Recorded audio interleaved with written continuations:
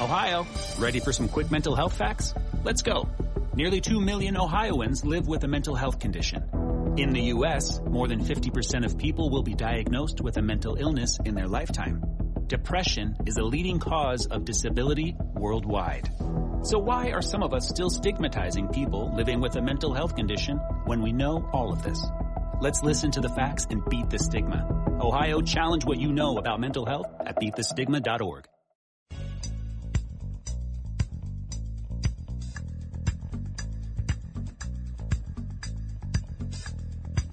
It's James Golden, a.k.a. Bo Snerdley, on 77 WABC, the crown jewel of American radio. Indeed it is. It is our Saturday morning radio extravaganza. You are welcome to join in if you're just waking up. Welcome to the world today, and you can have that first cup of coffee with us. 800-848-WABC is the number to call. 800-848-9222. You may be on a cup of tea if you woke up at 2 o'clock in the morning and you're still up, or 3. I mean, some people, me, sometimes, I go to sleep, I'm tired as all get out, and 2 hours later, I'm awake again. And still tired as all get out. Anyway. There's so much news. I was on with Derek Hunter yesterday on his syndicated, his big syndicated radio show. And I was nice to Derek. And so I'm going to have Derek on, and I'm not going to be nice to him today. His producer, when I called the show, said, Derek says, you better be wearing your flak jacket. So, yeah. Same at you, buddy. Anyway, we'll speak with Derek Hunter later on in the show. Rhonda Schrock, America's Small Caffeinated Mom, is going to join us. I asked Rhonda to produce a very short essay for us about truth. And it goes back to the George Santos story that you heard about in the very first, in our news segment at the top of the hour. And I am not, well, I'm sorry, as much as look, I value honesty, and I believe, of course, as we were taught as kids, honesty is the best policy, except when it's not. That honest, and I do believe in honesty, but I just refuse to get upset because a politician lies. I have become so jaded when it comes to that because of the years and years that we have had to deal with politicians lying. This goes back to the Clinton years when we were told that it's not our business what the president does, not our business if he lies. The only thing that matters is if he can do the job at hand. And we were bludgeoned with that, all politically speaking, all through the Clinton years. And at the time we said, you know what? You guys on the left are going to wear this like a necklace for the rest of time. Because now you've thrown out the idea of character. Of course, during the Bush 43 years, they made a big deal that Bush lied, people died. They were talking about the weapons of mass destruction. And in my view, we never got to the bottom of that one.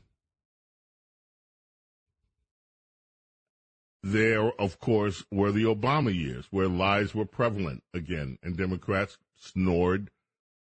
They brought out their crickets and cared nothing about it. So now we're supposed to be all upset because George Santos lied, when in fact the President of the United States, Joe Biden, is a documented liar, if you want to use that term. If you want to say that he tells falsehoods, fine. If you think lying is too harsh for the President of the United States, that's fine too. I understand. But let's go back in Joe Biden's careers, and there have been news story after news story. I remember playing on this show a Sam Donaldson story all about Joe Biden's lies, and we're going back 30 years now, when he was running for Senate, I believe. There is a lot of COVID news out here today. Here's a headline from Fox News. You can also find the story at the Daily Mail and in other sources this morning. The CDC has identified possible safety concerns for certain people receiving COVID vaccines.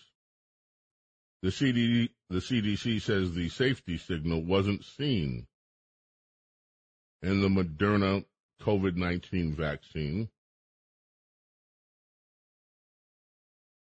They say a preliminary COVID-19 vaccine safety signal has been identified. It is investigating whether the bivalent Pfizer-BioNTech vaccine creates an increased risk of stroke in people 65 and over. Really? And, of course, there have been warnings about younger people and what can happen with younger people with certain medications.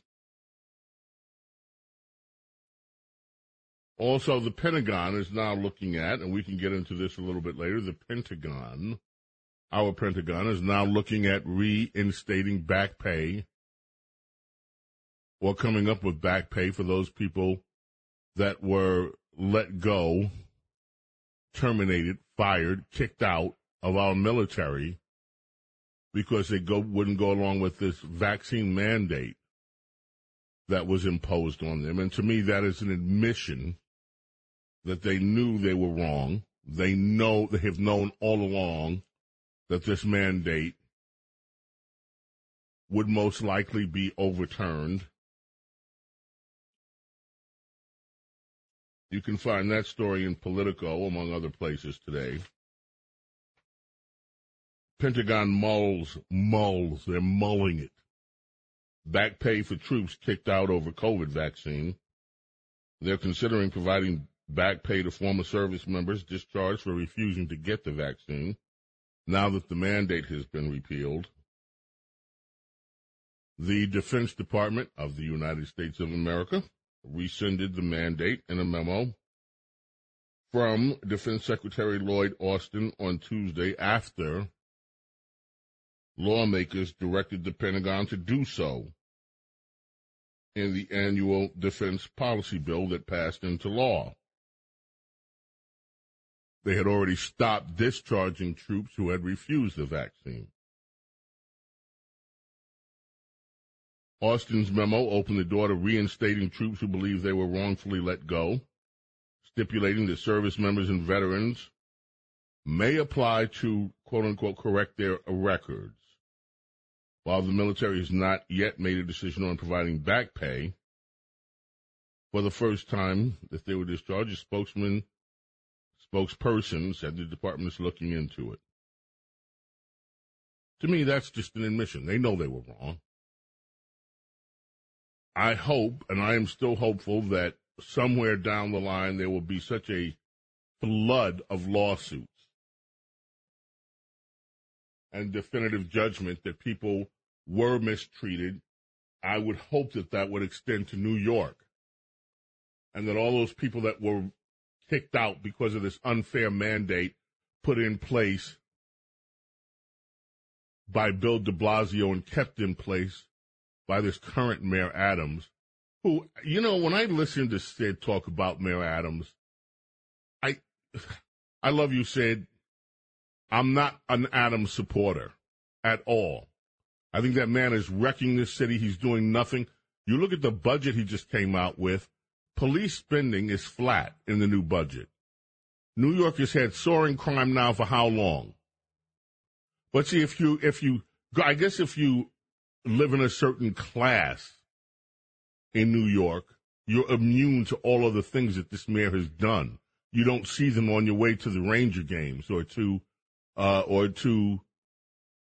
dinner at these flashy restaurants with the mayor. You don't see all that stuff. It's only the little people that see how badly this city is being mismanaged under Mayor Adams' leadership. The schools are still failing. There has been no reform of the horror that exists in many New York City schools where children are leaving without a decent education. The tax structure in New York is wrong. It is driving out people. It is driving out businesses. This budget, Adam says he only wants to spend, this is the supposedly frugal budget, over $102 billion. That's not a lot of money. Back to this COVID business. There's a story in the Center Square today. The NIH spends millions on equity, LGBTQ issues instead of researching cures. Government priorities. Congress' recent $1.7 trillion omnibus spending bill increased the budget for medical research funding at the NIH to nearly $50 billion. $50 billion in 2023 alone. A closer look at the agency reveals the NIH is increasingly spending its time and its funds on equity and LGBT issues, as well as systematic racism and inequities. This is what happens when you get woke government. Now, they're tasked with one thing, health. Well, it's not one, it includes many. But they're supposed to be our cutting edge when it comes to keeping the United States abreast of new cures for diseases that inflict all of us, and not just us. What happens at the NIH often may get started there, but it's adopted worldwide if they're doing their jobs. And I have a lot of admiration for the NIH. I've talked about it before. I was, full disclosure, treated at the NIH some years ago. I'm a fan. I had health care there like I would get nowhere else. But this is off mission, but this has become the political issue that has swept across many facets of our government. They're not focused on their core responsibilities, they're focused on the politics. That story today at Center Square, if you want to look at it, NIH spends millions on equity, LGBTQ issues instead of researching cures, which is what they are supposed to be doing. All politics, all the time. I'm going to see if we can reach Derek when we get back from the break. I got a whole stack of stuff I want to talk about with Derek this morning. Derek Hunter, syndicated radio host, columnist with Town Hall. The very last new guest host that was introduced on the Rush Limbaugh Show. Author.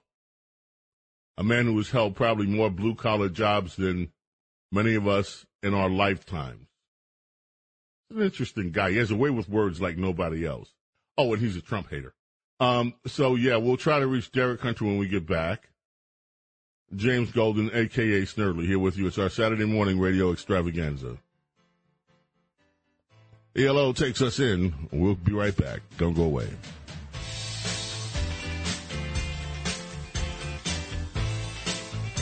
Entertaining and informative.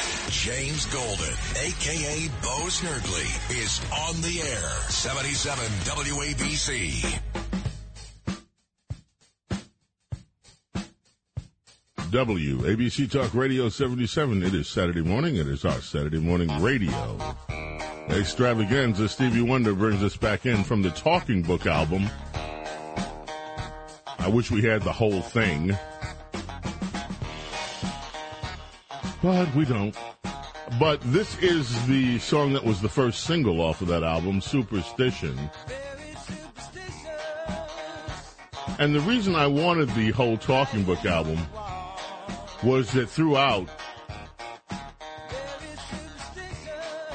the guitarist Jeff Beck, who passed away this week, did a lot of the work on the album. He was the guitarist that Stevie used for this album. And this song, I think, caused a rift between Stevie and, Jeff Beck. the story is that Stevie wrote this song for Jeff. He wrote it for Jeff. Jeff was going to use it on his album. And the execs at Motown heard the record and demanded that Stevie put it on his own record. They knew it was going to be a smash. And, of course, it was. So apparently, now I don't know whether this is true. This has been a long reported story that Jeff Beck was quite upset over it. But anyway, Jeff Beck is an amazing musician, and he passed away this week. One of two musicians, Bachman, from Bachman Turner Overdrive, the drummer, passed away as well this week. And I want to give a shout-out to Ed Shea, who did a lot of the session work with Tom Bell. He sent me a video I had never seen of Tom Bell doing a one-man concert. That was amazing. All right, Derek Hunter is with a syndicated radio personality and host, columnist, author, podcaster. He's a one-man media industry. Derek Hunter. Welcome, Derek. James Golden. Wait a second. So you're sitting there and you're telling me, and that's an interesting history lesson. I didn't know that one of the things about Jeff Beck is he's not a singer, and he's a musician's musician, that he pops up everywhere. So it's interesting to know that he worked with Stevie Wonder. But you're telling me that a rich radio guy such as yourself couldn't drop $10 on iTunes to buy that whole Stevie Wonder album? We can't play it off of iTunes. I have the album. I've had that album since the 1970s. Go to eBay and pick up a vinyl copy. Get the 8-track, whatever it is. I have a vinyl copy. Well, then what the hell do you mean? Just digitize it. Do something, man. Okay. There's software. You can go to iTunes or not iTunes. You can go to YouTube and you can borrow the audio pretty easily. It's freeware. You're rich but we can't. Look, somebody rolling in millions of dollars. This is your radio money and your book money and your hello, man, knee deep in like mansions and chicks and everything. You can find. I don't have mansions. I don't have chicks. But you say, okay, yeah, right, sure.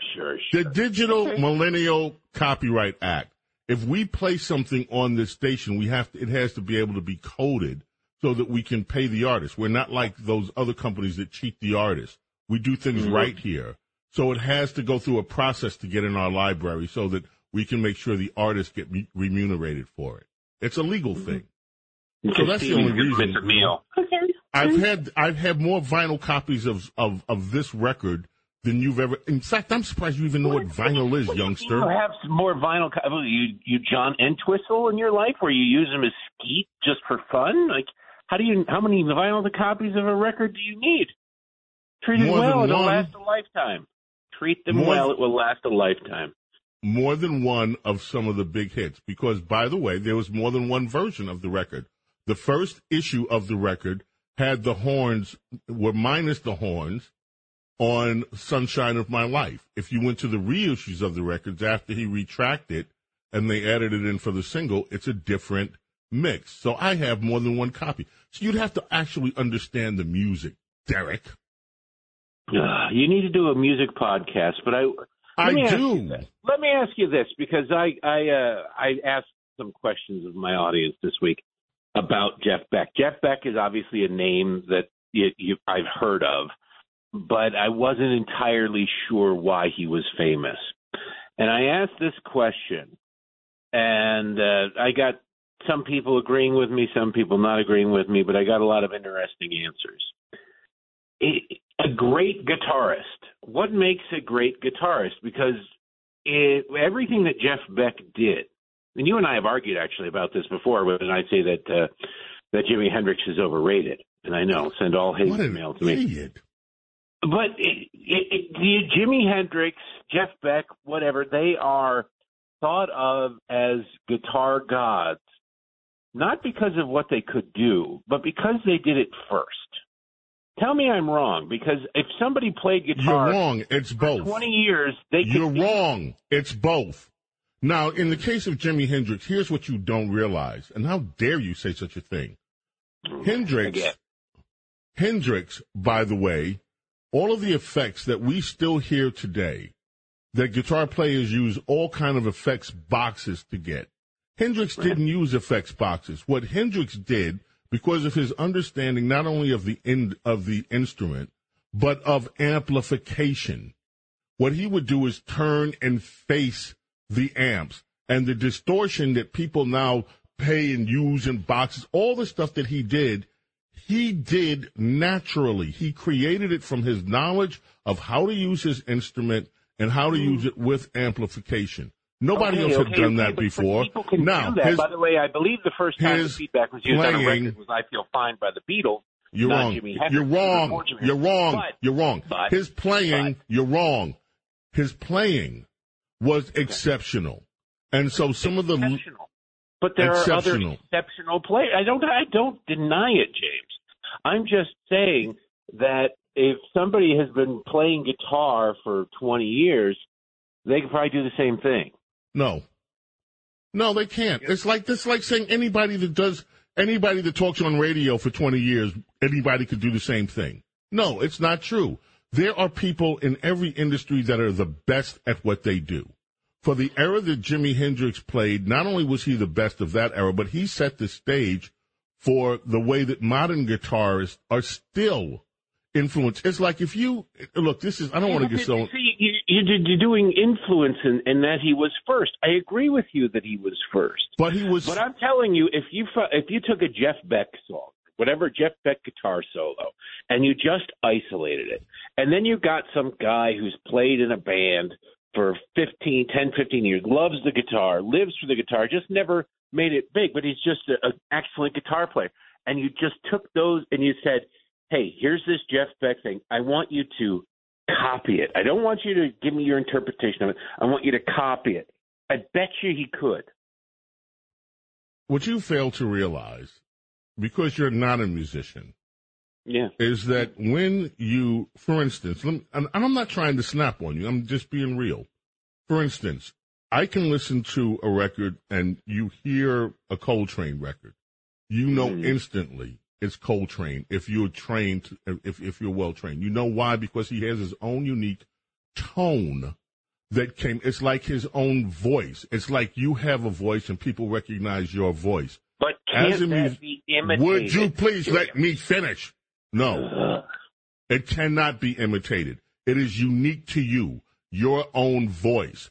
And real great musicians have developed their own voice on the instrument. Now, you can get people that can play the notes, but they will never play with the inflection, with the tone, and with there's something about it that musician has. And I guarantee you, there are a lot of great guitarists out here. You're not kidding about that. One of my favorites is Terry Kath from Chicago, who died early. What an amazing guitarist he was. Jeff Beck was another one. Jeff Beck could play anything. When you hear the way that he played behind Stevie on Talking Book and Music in My Mind, then you hear this. And this is a guy, by the way, that could have been really famous. You know, he played with Mick Jagger and the Stones, but he didn't go touring with them and he didn't join the group. He decided to walk his own path and not do it.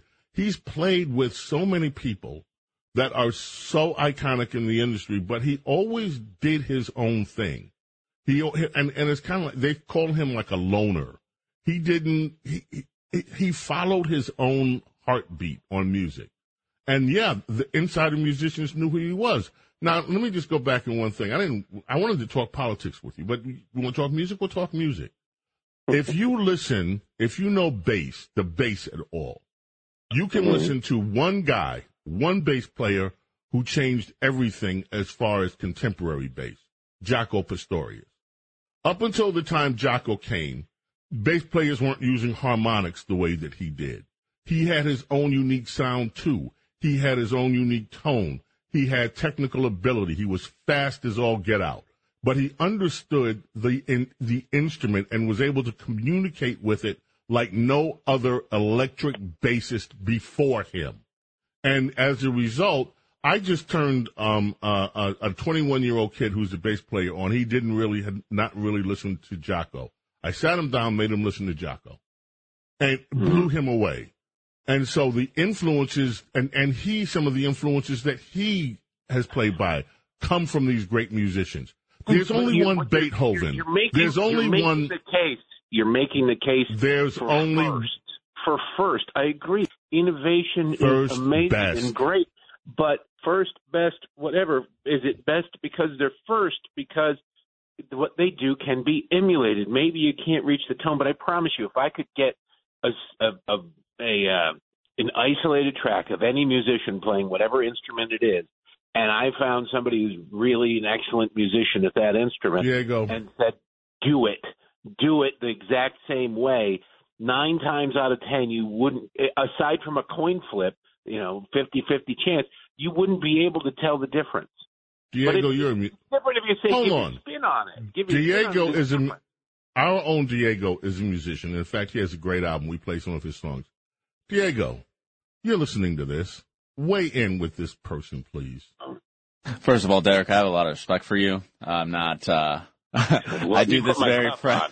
But I know what's coming right after you hear that. But you were wrong. See, playing guitar is like James said, it's like having a voice. Yeah, someone did it first. But when someone did it, but the thing about music is that it's revolutionary. You got Elvis. He broke the barrier between, rock and roll was in the 50s, quote unquote, black music. He broke that barrier. The Beatles broke the barrier of coming to U.S. The first foreign band coming to U.S., making it big in the U.S. and a lot of other bands. So, in my point of view, in terms of music, like whoever does it first is the revolutionary, is who everyone, imitates. But, I'm not denying that. I'm just saying that. Yeah. I bet you one of the guys you played with could play While My Guitar Gently Weeps. Oh, yeah. And you'd think, oh, wow, that's just like Clapton did it in the studio. No, it's not just like Clapton. They're playing a Clapton song, but they will never be able to play it just like Clapton. I bet if you tell them, hey, man, I want you to be indistinguishable. I want to fool somebody. And you did a game show where you had the original track and then just some guy messing around on guitar knew how to play. To the untrained ear like yours, maybe. To the untrained ear like yours, maybe. Don't all have dog ears. Like if a dog whistle goes off, are you like rolling around in pain on the floor? I get it that some people do this, but I still suspect that you might get 60%. I'll give you up to 60%. 60%. Well, see, the thing that there are many different types of guitarists. Yes, you mentioned the guitarist that's played for 20 years could imitate it. However, thank you, dear. Someone who can do that may not have perfected their own voice because they're busy imitating someone else. A real good. I'm saying real in a very not like don't take me serious way, but like to me, a real guitarist focuses more on finding his own tone than imitating someone else. We have a lot of musicians in this. Hold on, we got to go to a break, Derek. We got to go to break. We got to go to break. But we have a lot of you have a lot of musicians in this audience. I would love for some of you musicians to please weigh in and please help educate. This man, Derek, knows more about politics than most of us will ever know. He is an amazing writer. See, I'm praising him this week. That would be a really good game show, by the way. You know, it really would. Be. I would like that. I'm serious. That would be a very interesting game show. Or is it Memorex? You have the guy. You have the actual guitarist come in. He's one of the whatever performers, and then you have like 2 other imitators, and you have to try to pick that apart. That'd be a fantastic game show. Awesome show. I would watch that show. We could do it with vocalists too, and just have them. They already do the mask, but we could do it with vocalists too. Yeah. You get the clearances. It costs a fortune, but let's do it. You can even just play the record because there's far too many people who are dead. And we could call it Derek's Folly. As long as the check clears, you can do whatever you want. WABC Talk Radio 77. Okay, we were going to do politics, but we're going to start off with music and work our way to the politics. Derek Hunter is with us. A man who knows more than most of us ever will about politics and all that stuff, but who knows absolutely nothing about music. We'll be back with you. We'll be back with you in a moment. 800-848-WABC is the number to call. Coming right back.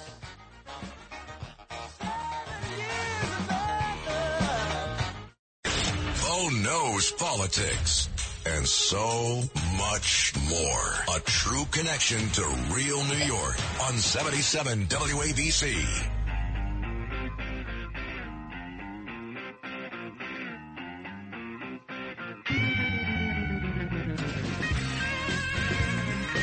The one and only left-handed guitar of Jimi Hendrix.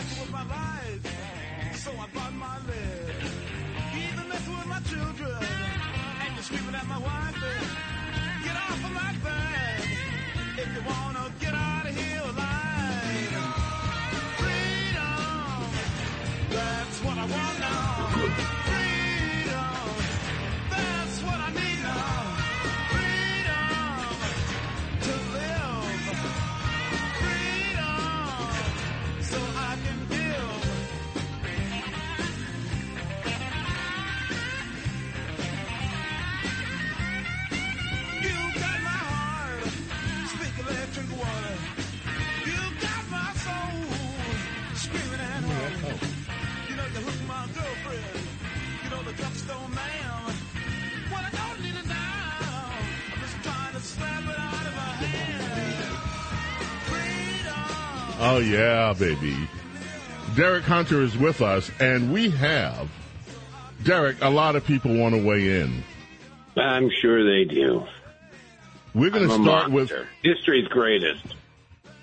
We are going to start with Pamela in Central New Jersey. You're on our Saturday morning radio extravaganza with James Golden, Bo Snerdley, and Derek Hunter, and Diego, and Scott, and the whole crew. Each guitarist has a skill level and an artistry level, a style. And each piece they interpret in their own style. Oh, can you try to copy it? Sure, but you cannot be the originator of it. And you can hear certain background That's players. Different. I'm not saying I'm giving them full faith and credit for being first. They're the Neil Armstrongs of guitar playing. But I'm saying that a lot of, if not most or all of what they do ultimately can be directly copied. Everybody walks on the moon in their own way. Okay, Sting. Giant steps are what you take walking on the moon. But giant steps. John Coltrane. Wait. Stop right there. Giant steps. You just said it. John Coltrane. I was quoting the Police song, but okay. Giant Steps is a song that actually changed the direction of music. We have Giant Steps in the library. I know we have it. We should have it because I asked for it to be in there. John Coltrane. John Coltrane, when you hear Coltrane, nobody plays like Coltrane. Just a sample of it. Sorry, folks, for those of you not jazzaholics.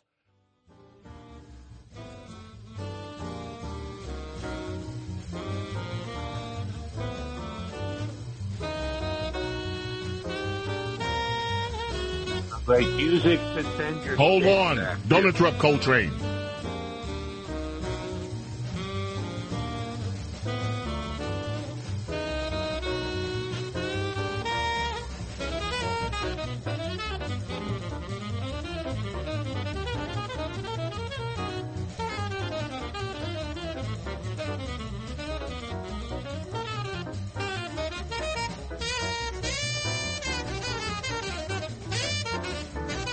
Now, this record changed the game. Coltrane's improvisation is often imitated, will never be duplicated by anybody. No one will ever play with John Coltrane's tone, with his improvisational skill. Nobody. He was or unique. That many chemicals coursing through his veins at the same time. Look, I can see why it's music to send steak back to. All right, this is overcooked. That's what you hear. It's in a good steakhouse, you'll hear that. And I'm just saying this, by the way, just to get your blood pressure up. So don't actually get your blood pressure up, James. Just making fun of jazz, mostly because it sucks. Let's go to Steve in Jersey City. Steve, welcome. Steve? That's okay. I think Jazz thinks Derek sucks. Well, I dated Jazz briefly in college, so Jazz knows. Okay, here's the deal. You stole my thunder. Okay, I'm a bassist in Jersey City. I've worked with Debbie Gibson, Laura Branigan, Regina Bell, Shirley Alston Reeves, Tommy J. You name it. I've worked with them. I worked with the Brigatti brothers, Dave and Eddie. I've got an extensive resume. I can copy anything note for note. I can imitate. I cannot duplicate, Derek. Do you see? It starts with a D, just like the beginning of your name. You can't duplicate. Now, if I said I can imitate. I want to do the cover of Higher Ground, since we're on the Stevie Wonder kick. I want to do the cover of Higher Ground that the Red Hot Chili Peppers did, but I can't afford Flea prices. You're telling me there's no way you could duplicate what Flea did on that record? I can imitate, but not duplicate his feel. He has the X factor. Okay, that's the reason why there's so many great musicians out there that will never be famous, because they're lacking certain X factors that the great ones have. I mean, you cannot duplicate somebody like who am I thinking? Larry Graham. You cannot duplicate him. I'm sorry, you cannot duplicate him. You cannot duplicate Louis Johnson. I'm sorry. Great example. I can do like Geddy Lee. You're having dinner with two foodies, where you're like having an orgasm with every single bite. Going, oh, this is so good. And I'm just sitting there going, I'm hungry, and I got like one bite of salad in front of me. Why are we paying $800 for this crap? And you guys are going, oh my God, this is the best thing ever. Okay, I still believe I'm right, because I think that you could play. You can't duplicate the X Factor. You can't run around the studio with a tube sock on your manhood. You wouldn't want to do that like Flea did. But I bet you could play a song where it would be indistinguishable. I swear to God, James, I got a headache so bad I need an aspirin the size of a hockey puck at this time. I'm feeling you, Steve. I know. It's like, yeah. Steve, great resume, Steve. I hope you call us back and stay in touch with us. I love meeting musicians. You have an amazing career. You must be really happy with things. There's a big in Jersey. We have a big group of all bassists. We all know each other. We all do a lot of work together.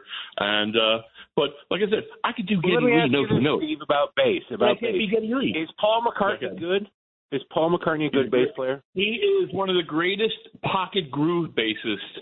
He plays the bass line flawlessly. He's beautiful. Paul McCartney. You know who's made fun of a lot? Michael Anthony of Van Halen. The guy is rock solid. He has to be, because Eddie was all over the place, and so was Alex. He had to be. See, a lot of people goof on simple bassists, but they're simple because they have to be simple. You know, if they're not simple, they're going to sound like Cream. I love Cream, but Cream, Jack Bruce was all over the place, and so was Eric. And so was Ginger. As brilliant as it was, as crazy and chaotic as it was, it still worked. But they all had that X factor. Thank you, Steve. Stay in touch with us. Very quickly before we have to go to a break, let's go to Doug in New Jersey. Doug, welcome. Your turn. Hey, Snerdley. Yes. I always wanted to talk to you. I loved listening to Rush Limbaugh for many years. And God bless his soul. I just wanted to weigh in on the Jeff Beck factor. Nobody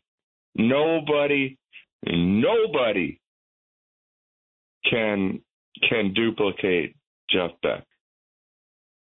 Thank you. Jeff Beck. Can you play the opening to People Get Ready by Rod Stewart with Jim? I bet you that there are at least 100,000 people listening who could play that. He pulled notes, and it was unbelievable. Like, Jeff Beck, I was turned on to him in the late 80s, and he was just incredible. Doug, so great to hear from you. We got to go to a break. Thank you. More calls pouring in. We're going to take them, and we're going to actually get to some politics, too. James Golden, a.k.a. Snerdley. Yeah, Derek Hunter is with us, non-musician Derek Hunter who weighs in like he knows something about music. We'll be right back after this. Bo knows politics and so much more. A true connection to real New York on 77 WABC. James Golden, a.k.a. Sterling, with you here Saturday morning. Have that second cup of coffee with us, too. Just as I thought it was going all right, I found out I'm wrong and I thought it was right. It's always the same. Boy, you sure did pick this one for Derek. Derek Hunter is here with us, syndicated radio host, author, podcaster, columnist, guest world-class host. jewel thief. Yeah. Gina in Brooklyn, you're on WABC Talk Radio 77. How are you, Gina? He's right. Jewel thief is correct because he's trying to steal the expertise and the perfection of a true listener. He lacks emotional intelligence, this man. He doesn't understand that these great performers are putting their DNA into their touch and their tone. Oh, and he gave me a headache, too. You can do all of these things, and you can have all of these things, and they can be duplicated. They can be replicated. The first bar I ever went to I was 18 years old. There was a place called Ashley's on the Strip on Telegraph Road in Detroit. It was known for basically they charge you $5 cover or $10 if you were underage. And that was their insurance policy. And they'd serve you if you could walk up to the bar and get it. We walked in there. We might have had some Mad Dog 2020 at a parking lot in a Bennigan's before we got there. I still have the bottle, by the way. I kept it. And my friend John and I walked in we were the first time we were really, really, really drunk. And we pay our $10. We're confused. We're not really sure if it's a rumor that you can get into this place or if it's reality. And we walk in and I hear Elvis. It's Elvis. It's not just, somebody doing Suspicious Minds. I hear Elvis. And I'm thinking I must be really, really drunk. But I turn toward the stage. And there is an Elvis impersonator. He nailed it. He looked like young Elvis, but in fat Elvis's body. He had the hair, everything, and of course, for some reason he decided to wear a leather vest with no shirt, which don't do that anybody. But it was like if you didn't know any better, you'd think, oh my God, Elvis really isn't dead. It can be imitated. That doesn't mean it's as good, doesn't mean it's better. I'm just saying if you play a progression of 5 notes, it doesn't matter who's playing the progression of 5 notes. Everybody can play the progression of 5 notes the exact same way. Everybody can play it differently too. But I'm saying if you tell a guitarist, play this exactly this way, they could do it. Whereas if you tell somebody to fat and go hit a curveball over the fence in left field, you already gave us all we need to know. You were drunk. Diego. I'll just say this.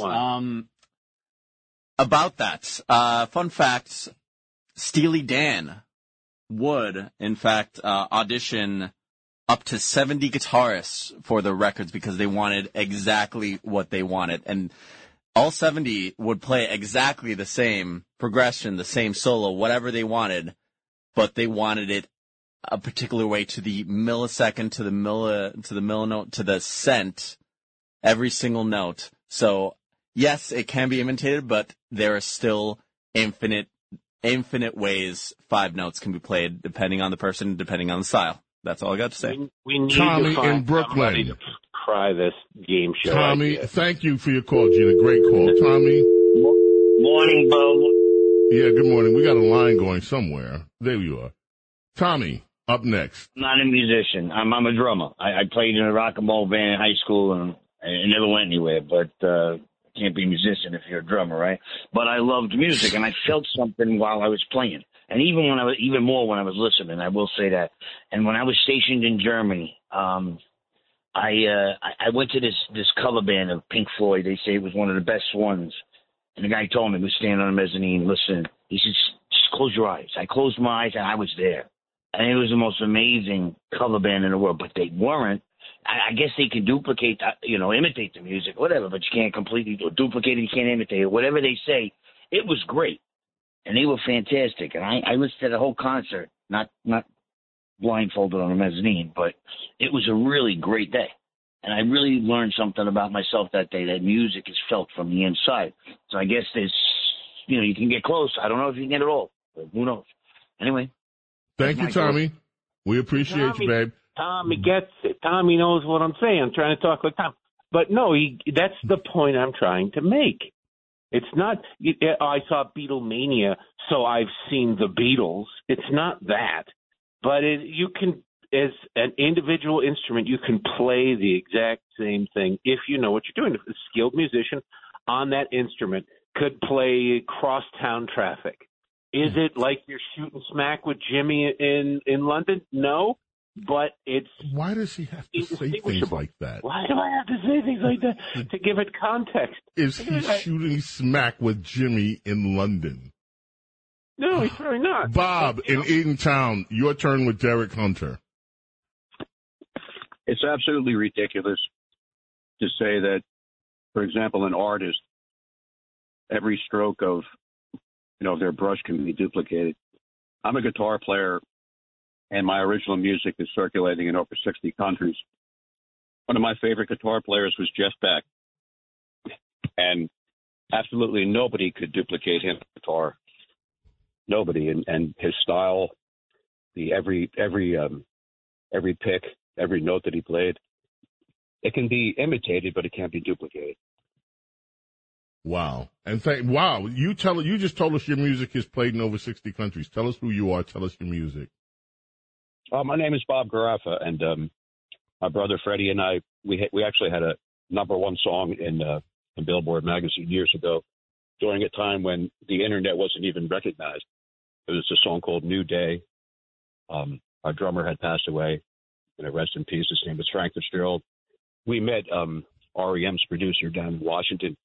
And he told us that basically, all you need to know about the music business. He got all those guys started, REM and Counting Crows and the Smithereens, and then the music, all the music people just stole what he did. They just took over and left him, dangling. But as far as like guitar players, Jeff Beck, for example, played with guys like Eric Clapton, Jimmy Page. Jimmy Page referred to Jeff Beck as the Wizard because of his style. Everything that he did, the inflections. I never realized after learning basically every riff that Jeff Beck ever played that he was more of a Chet Atkins finger picking lead guitar player, not a flat picker. More like Jimmy Page or Eric Clapton were flat pickers.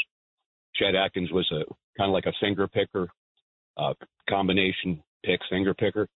But the phenomenal thing about Jeff Beck is his inflection and his style. And everything he did, going down to the hammer-ons, just the beautiful style that he had and the tone. I have no doubt whatsoever that Jeff Beck was one of the all-time great guitarists and innovator and did a lot of things first.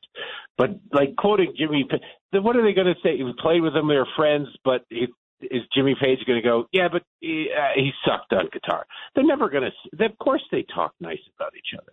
I'm not saying you can imitate it. Aren't great. Right, you can imitate it. That's what I'm saying. And I don't know that if you said, here, play this, and then we got an isolated Jeff Beck track. I hate talking about him as he just passed. It sounds like I'm insulting him, but I'm not. Yes, it does. I know it does, but I just the same way you insult Carrie Lake, the same way you insult Trump, the same way you insult everybody. But anyway, okay. Bob, you are a man that knows music. I am so happy that you're in this audience, and thank you for adding your contribution here. And I got it, and I'm sure many of us got it. Thank you, Bob. Amazing. Thank you. God bless you, too. Phil in New Jersey. Hey, good morning. I just wanted to bring another name to your attention as one of the great guitarists, Roy Buchanan.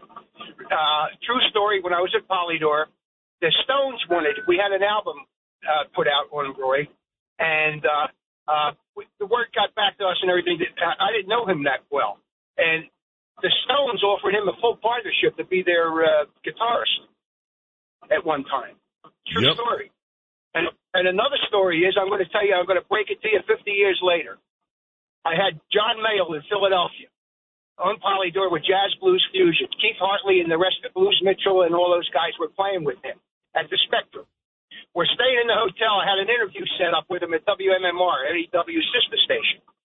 He didn't want to do the interview, so I said to him, what am I going to do? I'm doing promotion. I said, Keith Hartley, you're doing John Mayall. He did the interview for me in place of John Mayall, and no one ever knew the difference. I never told Michael Pearson, but today maybe he'll find out. Phil, thank you. Phil was with Polydor. You can Great imitate label. the music, and you can imitate the voice. And that's it. Derek Hunter, we never got to the politics. I'll take care of that. No, you do. You got it. See, but I got your blood flowing. You don't even need coffee today. I don't drink coffee. I just tick off you, and I'm ready to go on a Saturday. Enjoy the rest of your Saturday, Derek. And thanks for having me on the show yesterday. It was awesome. Always a pleasure. Thanks, James. Derek Hunter, ladies and gentlemen, Rhonda Schrock's coming up later. Your call, stay there if you're on hold. And we're going to do some politics. We'll mix in your calls with music, and we'll play some music, and we'll just have a good Saturday together. You and I, Bo Snerdley's Saturday Morning Radio Extravaganza continues right after this.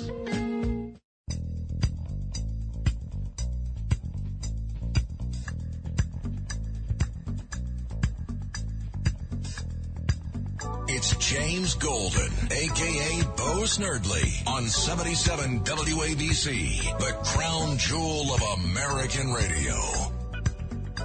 WABC Talk Radio 77. We are indeed the crown jewel of American radio. I am James Golden, Bo Snerdley with you here. If you want to be part of the program, 800-848-WABC. We did not get to the political world with Derek. We instead got detoured, and I'm glad we did. This is a great discussion. And Scott came up with an amazing, Derek and Scott and Diego, all of us. I love this idea of a show trying to distinguish the real musicians from the imitators. I think you could get a couple seasons out of it. Me too. Now, you were going nuts, Scott, listening to the newscast at the top of the hour that when am I not? Yeah, that this Congressman Hank, what's his name, out of Georgia, says that the documents that were found in Joe Biden's garage, in the bathhouse, did I say bathhouse? Beach house, all that stuff. Yeah. That makes your mind go some places with Biden. Mm-hmm. Yeah, that the documents were planted. Is he? Hey, good Noam. This story I hope he has. Do you have the soundbite again, Noam? Can you play that for us, please? Sure. This is Congressman Hank Johnson from Georgia.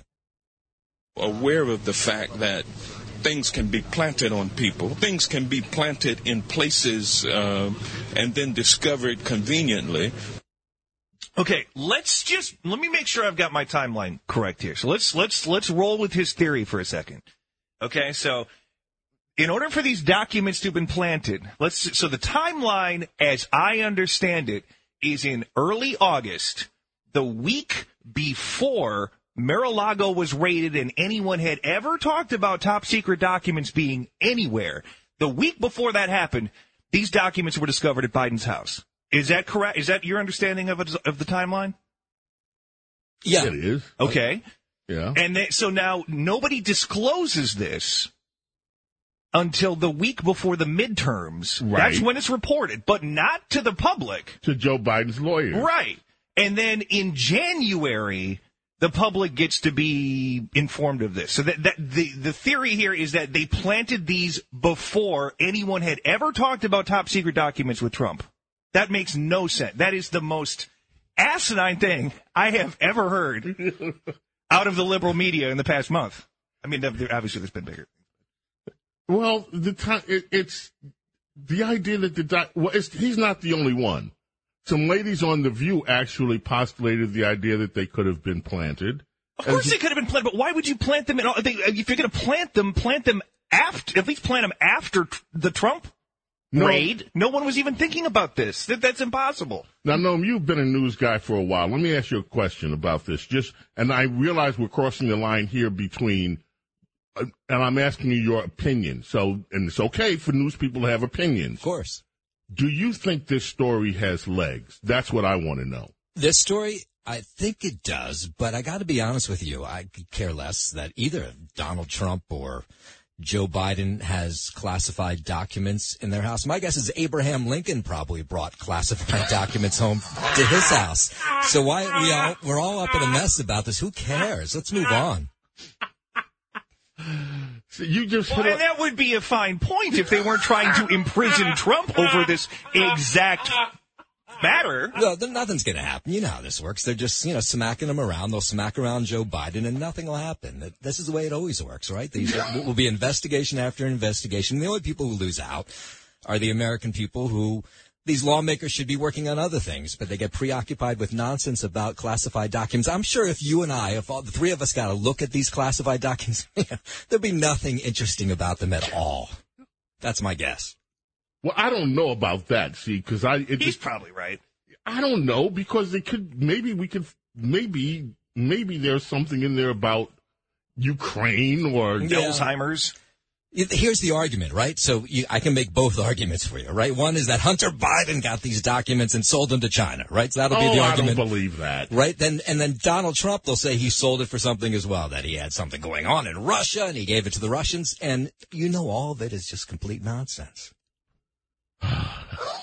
If they were planted, they didn't play their hand very well. They could have done a much, much better job at the timing of the leaks and the this and the that. I mean, it makes no sense. I saw a story this morning that said Joe Biden's presidency is in peril. I'm like, are you kidding me? He's been in peril since he walked in there, but nobody cares. Give me a break. No, his presidency is not in peril over this. This will be in the headlines for a few weeks, maybe a few months.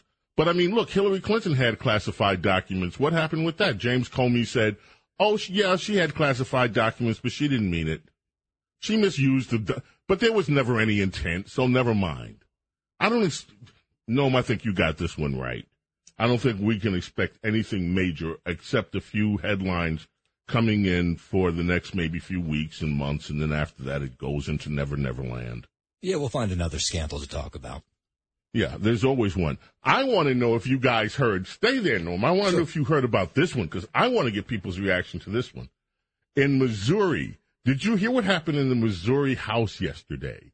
They came up with the dress code, and women in Missouri that serve in the legislature are not allowed to show their arms. Come on. I'm not kidding you. I'm not kidding. I like that. I read that story, and I like that because for my birthday, I went to one of the fanciest steakhouses in town, and there's people just wearing T-shirts and flip-flops, and I'm like, what kind of society are we living in at this point? There have to be places where you need to dress up. I'm totally on board with the Missouri House. What are these people? Are they the Taliban? Sounds like it. Here, so women. Now notice, they didn't say anything about men. Because the men are already dressed up. Okay, so the men are dressed up. But women have to wear dress skirts or slacks worn with a blazer or sweater. And they have to wear appropriate dress shoes or boots. Maybe the women in the Missouri House are really hot and the men don't want to be distracted by it. You ever think of that? Do you realize how misogynistic that is? That's amazing. Sound like you. And they passed it, or it was just up for a vote? They passed it. And wow. the Democrats are having a cow. They're having a cow. They can't. There is outrage that women now have to cover themselves in. Well, you know what's going to happen is one of these women is going to challenge. I would, and you show up in a skirt and a sleeveless dress and see what they do. It was a woman that introduced the legislation, and that got it through. Oh God. Yeah. By the way, Noam, here's something else. Let me get you on this one. The Brian Moynihan of the Bank of America says that we should all expect a mild recession. and we better to start preparing for it right now. You heard anything about this? Oh, constant. Are we going to have a recession? You know, I listened to Larry Kudlow, who comes on after you.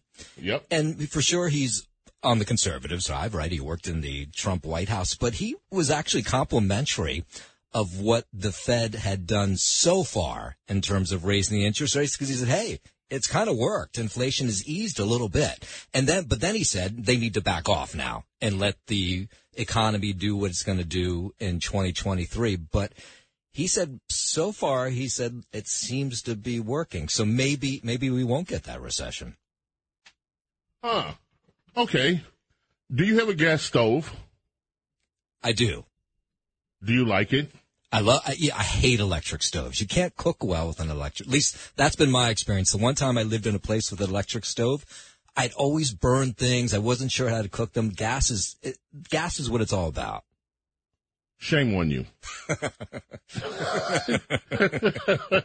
New York Times this morning, Farid Manju, your gas stove may be killing you. And how much should you worry? You should worry a lot. Well, no, he doesn't say you should worry a lot. I just said that. The natural gas-powered appliances in your home may be slowly killing you. No, they may be killing you. And they may be killing everyone you love. So not only are you going suicidal by having a gas stove, but you're putting other people's lives in danger with your gas stove. Now, don't you feel embarrassed? Don't you feel ashamed of yourself? Your gas stove could be killing the ones that you love. I'm going to go to Sears today and change out my gas stove.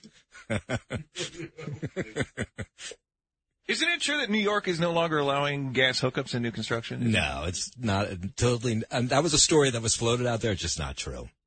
Really? Yeah, you can put a gas Kathy stove in your Hochul place. says she wants to. That's the real story. Yeah, Kathy Hochul, she's playing with it. That's not the total story. The truth is if you want a gas stove today, you can get one. No one's going to stop you. Nobody's going to stop you a month from now or a year from now. Mm-hmm. It's suggested, right? If you want to read all that information and then make the decision that you don't want a gas stove, go for it. But they're not going to stop you from making that happen. Okay, what news story, what news segment would be a good segment without sex? None. Here we go. Scott, you may want to pay attention to this one, especially you. Professor tells students to watch gay or lesbian porn so that they can learn how to be bisexual. Penn State professor Sam Richards challenged straight students in his sociology class to watch gay or lesbian pornography to discover a new side to their sexuality. If you're straight, watch gay or lesbian porn and see how quickly you feel aroused, he said. And you can't control that. You'll realize that, I can be sexualized by people who are like me. We are all, to some level, non-binary, says the professor. This is... Why do I need to pay attention to that? I don't know. You say I need to watch gay porn? Because I'm just saying. This is at Penn State University, and I don't know, back when I went to college, professors didn't say these kind of things to their students. I have a kid in college. I'll have to ask him if that kind of nonsense is going on. It sounds like maybe just between the three of us that this professor maybe is getting his rocks off by showing porn to his students in his classroom. That's a good theory. I just don't know if I were paying for this in college, whether I would be happy. If I were paying for the college for my kids, whether I'd be happy with this. I'd rather doubt it. I mean, I thought we were supposed to not... See, I'm confused. I thought that if you brought up this kind of thing, you could get sued for sexual harassment. Well, I also thought you were supposed to have already decided this by the time you were 3 years old, so I don't know why we need to even be talking about it in college anymore. Okay. All right. Well, okay, that's the goodies in that stack. Now we can get into the deeper political news. Noam, thank you for joining us. Thanks for having me on. It's a blast. We'd love to do more of it, so we're going to absolutely do more of it. Meanwhile, when you go home, tell all of those women around you to put on their blazers and don't show their arms, because that's not permitted anymore. Yeah, that'll go over well in my household, yeah. Yeah. Scott, tell your wife that, too. Tell her, Because you're the guy that likes this, Scott. Tell her no bare arms permitted. You want her dressed up properly. She's the one that wears sweaters in the summer. I don't need to tell her. Oh, okay. James Golden, a.k.a. Snurley, coming back. More of your calls, more news when we get back. Our Saturday morning radio extravaganza. Don't go away. Bo knows politics and so much more. A true connection to real New York on 77 WABC. It is Saturday morning. Some of us are just coming in from Saturday night, Friday night.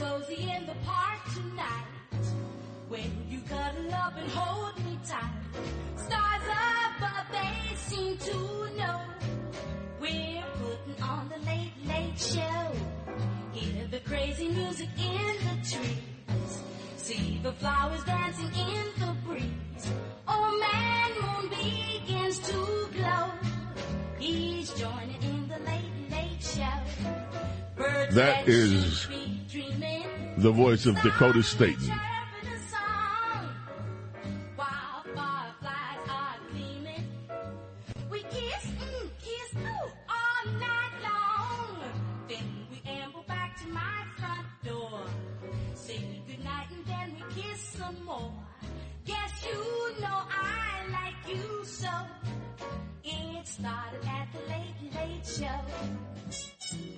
Anyway, that's one of the songs that my mama used to play.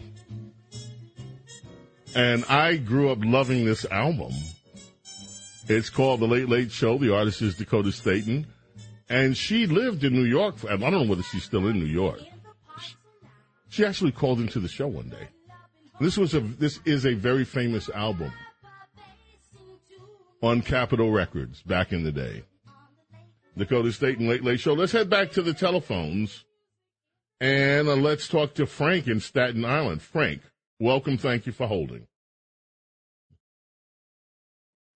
Hello, Frank. Good morning. Good morning. Good morning. How are you? How you doing, James? I want to talk about music. Very sad that Jeff Beck had died this week, as well as some other people. A guy named Frank Wyatt, who was in a progressive rock band called Happy the Man, a band that never got too much press as an American rock band. But talking about the talent of Jeff Beck, he's in a kind of class of guys that like Alan Holdsworth and Guthrie Govan, people like that. And also like the bass players like Jaco Pastorius. I know Jaco, came first. He changed the instrument. He played fretless. But my guy is Stanley Clarke in a lot of ways. And I think when you have these guys who don't have a long enough, when they die young and they don't have a long enough career, they were legends at the beginning, like Hendrix and Pastorius. They're legends. But then but the guys who take their style and not just imitate, but they expand on the style. People are using words like duplicate and imitate. I like the word expand. A guy like Alex Lifeson of Rush, he expands on what Jimi Hendrix did. Stanley Clarke expanded. I saw Rush. Omar Hakim played with them at the Taylor Hawkins Memorial, among the other groups he played at. And I'm going to tell you something. Rush blew me totally 100% away. It was one of the greatest live performances I have ever seen in my life. Their musicianship was beyond. You know who else kicked? AC/DC rocked the freaking house. Of course, the Foo Fighters kicked butt too. And what can you say? I mean, the Foo Fighters are just the Foo Fighters are the Foo Fighters. I think they're the number one rock and roll band in the world right now, and with good reason. They are among at least the top 1 to 3 rock bands in the world. I think they are the top grossing rock band in the world. But you're talking about musicians on a level that most musicians want to get to, and these guys are there, and they are just amazing. Go ahead. Yeah, it's a different style. Like, okay, you know what? So, I remember the way 2020 began. 2020 was going to be the year of COVID. But who knew that in January of 2020 would be the death of Neil Peart, the drummer of Rush? Right. That's when the whole year went to hell. And also Lyle Mays died that year. Lyle Mays and John Prine. I mean, it went downhill that whole year, and it all started like when with Neil Peart. Neil Peart, okay, now he always said his favorite drummers were people like the guy in Deep Purple or Ginger Baker or people like that. But then when Neil Peart became a legend, you got the drummers of today like Portnoy and Taylor Hawkins, who sadly passed away. They loved Neil Peart. You know, and it's not about they could imitate Neil Peart's drum licks. They have the talent to do that. But yeah, they can't duplicate, but they could expand, you know, on what the great guys have done. Neil Peart, you know, he did have a good, long enough career that we could call him one of the greatest drummers of all time. I agree with that. Frank, thank you so much for the call. Let's go to Mike in Queens. Mike, thank you for waiting. Hey, Bo, good morning. I was just looking at a website, and it says on Fashion Magazine from 2018 that bare shoulders are unprofessional. So maybe that's what the Missouri State House was looking at when they passed that law. Apparently, it sends some kind of subliminal sexual message. This is a magazine. You can Google it, look it up. You know. But the reason I called in was about the music scene. And I grew up in the Philippines. I've called them before. I used to be a journalist back in the day. And so I used to cover a lot of the stories around Angeles City in the Philippines and Subic Bay, Olongapo City. And they had these wonderful bands. Bo, you probably know. You go into any of the bars or the hotels or whatever in those places. You can give these people a CD or a tape in the morning. Come back that night. They will be able to play almost, not quite perfect, but almost perfect, all the songs on that CD in many instances. And that's the thing with you know, the imitators, as you correctly put it. These hotel bands, you find them all over the world, all over the Middle East, even here in the States, on the cruise ships, wherever. You know, the Filipino singers, they're like natural mimics. You know, they don't even need sheet music. They can go in. And the most classic example is... Well, that's because... Hold on one second. Because, you know, one thing that I really loved about being in my time in the Philippines, karaoke is a family pastime. Karaoke machines and karaoke, this is what people do when they have parties. They bring the karaoke machines. Everybody sings karaoke. They have contests. And you're right. Whenever you go, even if you go to the department stores, the big department stores in around Manila, for instance, the SM Mall, which is one of the largest malls in the world, SM Mall and all that, you see the live performances are everywhere. Everywhere. It's like music is almost a national pastime. It is so ingrained in the culture. And for people that love music, if you've never been to this part of the world, it's amazing because in Subic Bay, I was in Subic Bay. And again, you go to the malls, you go out, people are having live events. It's funny to see Filipina gals and girls in cowboy duds, and they're doing country music, or they're doing R&B, or they're doing rock. In fact, I think, if I'm not mistaken, when Steve Perry left Journey, not Journey, Journey. When Steve Perry left Journey, the singer they have now is a Filipino. So Arnold Pineda, and he's great. Yeah. So go ahead, Mike. Go ahead. Yeah. And Arnell was somebody we used to watch because I used to work at a TV station with Channel 2 in Manila, and they actually used to have these karaoke contests, you know, on TV. Do you know that we as broadcasters, as reporters at that TV station, had to take singing lessons? So part of our job description was to go to these clubs at night and join in on bands on stage. They wanted us to, you know, be more part of the people and do what everybody else did. So they would make us go out and sing and mix and mingle. And I've sung with Arnell's band. I don't know if he was still there at the time. But these guys could mimic everything. But just like you accurately described, the accent just isn't there. He doesn't sound exactly like Steve Perry, but he has a beautiful voice and sounds almost like him. And it is, in fact, you know what they say, imitation, the greatest form of flattery. It's a lot of flattery on the part of Arnell and guys like him, and all the Filipino musicians and other musicians who can mimic and copy, you know, from all around the world. Wow. Well, great call, Mike. I'm so excited to have so many people calling in about music this morning. Thank you. Appreciate the call very much. Chris in the Catskills, welcome. How are you? Hey, good morning, Bo.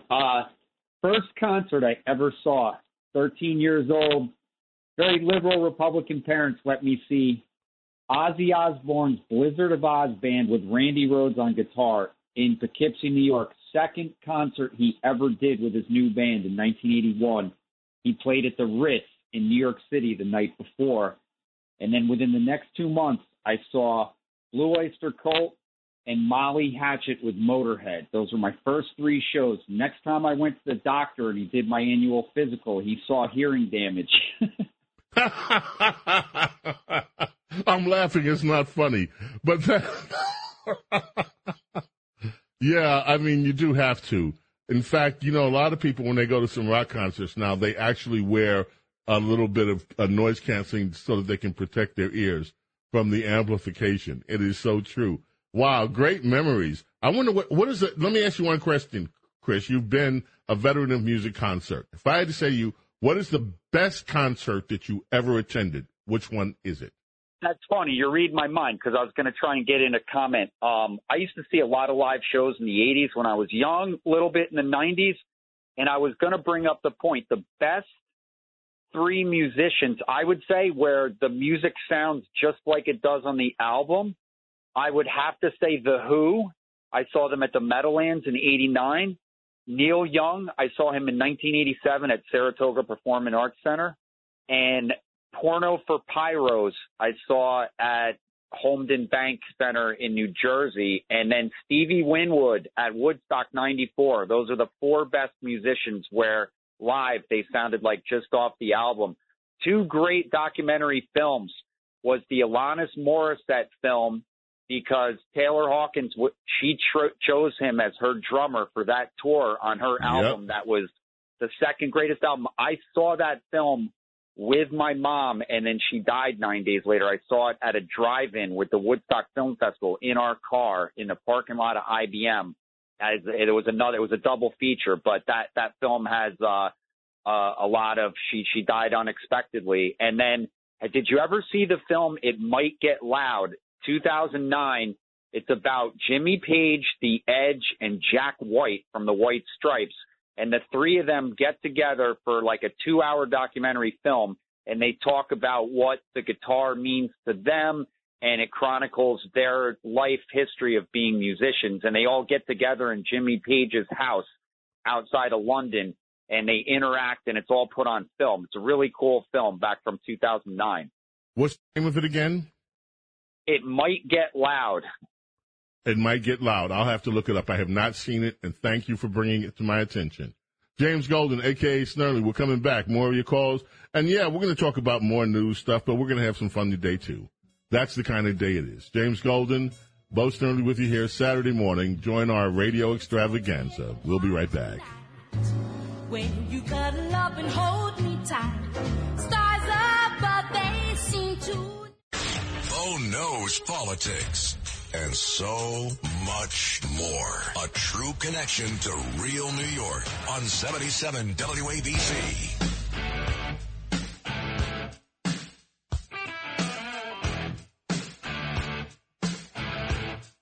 A, C, D, C. AC/DC brings us back on WABC.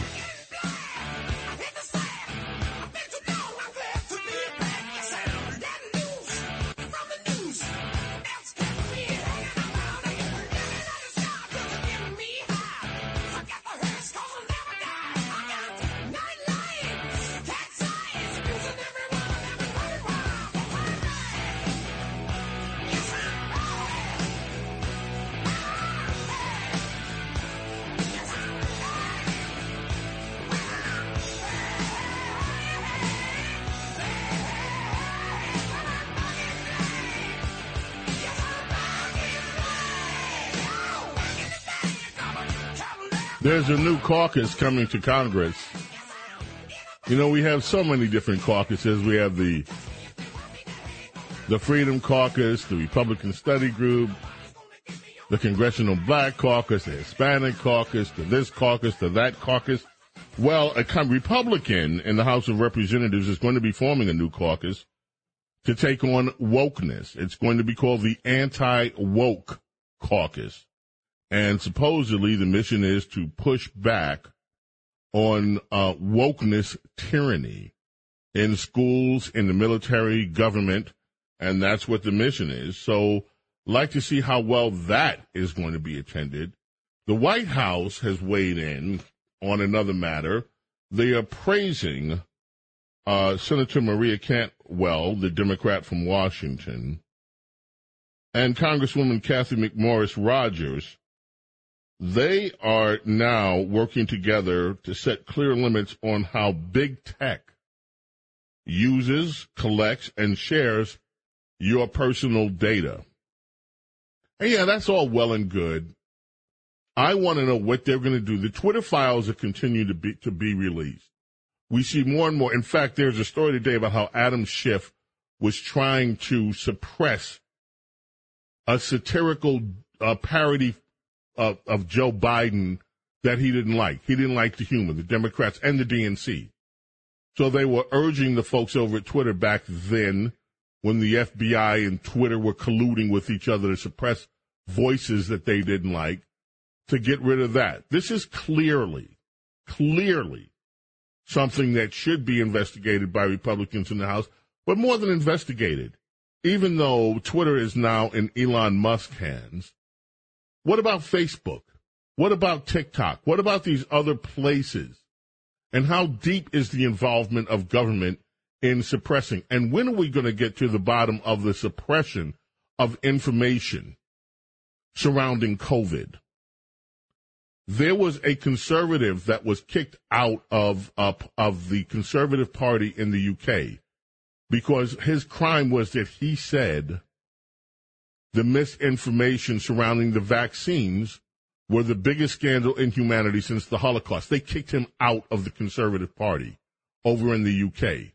But the UK is also on BBC starting to air now programming about the vaccines and the side effects that people are experiencing with the vaccines. So there's a lot bubbling up over in the UK. We need to have some of this stuff bubble up here, okay? Because there's so much information that is happening underground in the United States.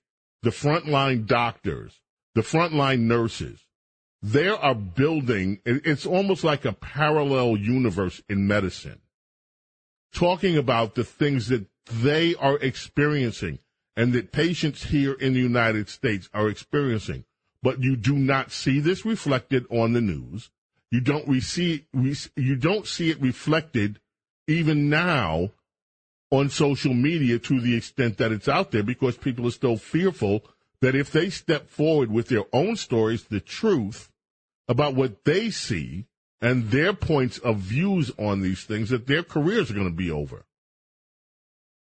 So it's just now bubbling up, but we've got a long way to go. Let's head back to the telephones. John in Connecticut, thank you for waiting. Appreciate you. Hello? Hey, John. It's Don in Connecticut. I'm sorry, Don. Don, That's all welcome. right, James.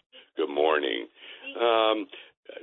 Calling, I know your guest was eloquent, but calling Paul McCartney a pocket player is quite the understatement of the year.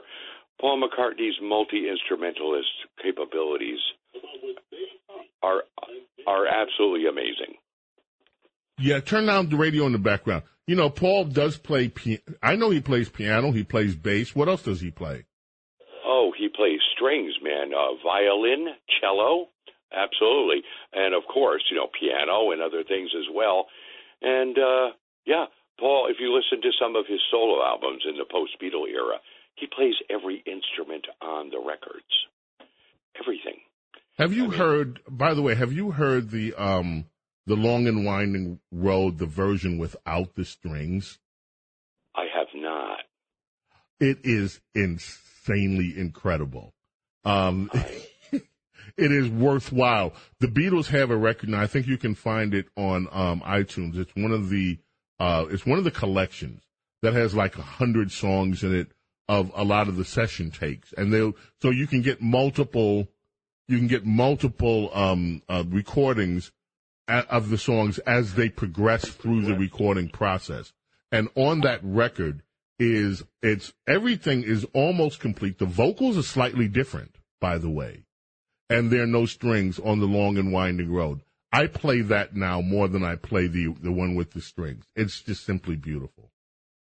There was just such genius in there, but that's why, I mean, it was just an understatement by your guest there, calling him a pocket player. Well, I mean, Stanley Clarke is a pocket player, you know. John Entwistle was a superior pocket player, that sort of thing. But Paul McCartney is a multi-instrumentalist, and calling him a bassist is comparing a Ferrari to a 72 Chevy Vega, you know. So. Okay. Okay, I appreciate the call. You know, speaking of Stanley Clarke, we have Lopsy Lou. We played a little bit of it the other day. Let's use that, Diego, as the, Lopsy Lou by Stanley Clarke. That was one of the first introductions that I had to Stanley Clarke, and he's just an amazing musician. I know we have that one. You know, Paul McCartney and John Lennon, to me, are still, when I think of songwriters and the top songwriters ever of our lifetimes, or to me, of the last 100 years, Lennon and McCartney. I mean, who cannot?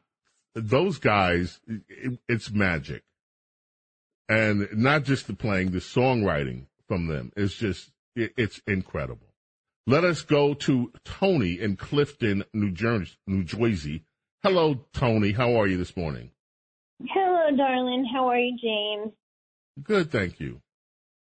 So I remember when I was in my years listening to the Beatles, and we were at a party, and they had a local band, and they played Hey Jude, and we were in a huge basement. It was amazing, and we had never, heard it that up close, and we were all amazed.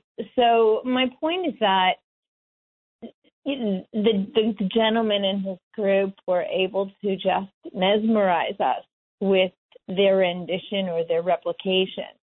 But the fact of the matter is much like going for an Italian meal. I can go for a meal and they can replicate the dish, but my taste will know what's a good meal. It's the same when you're listening to music.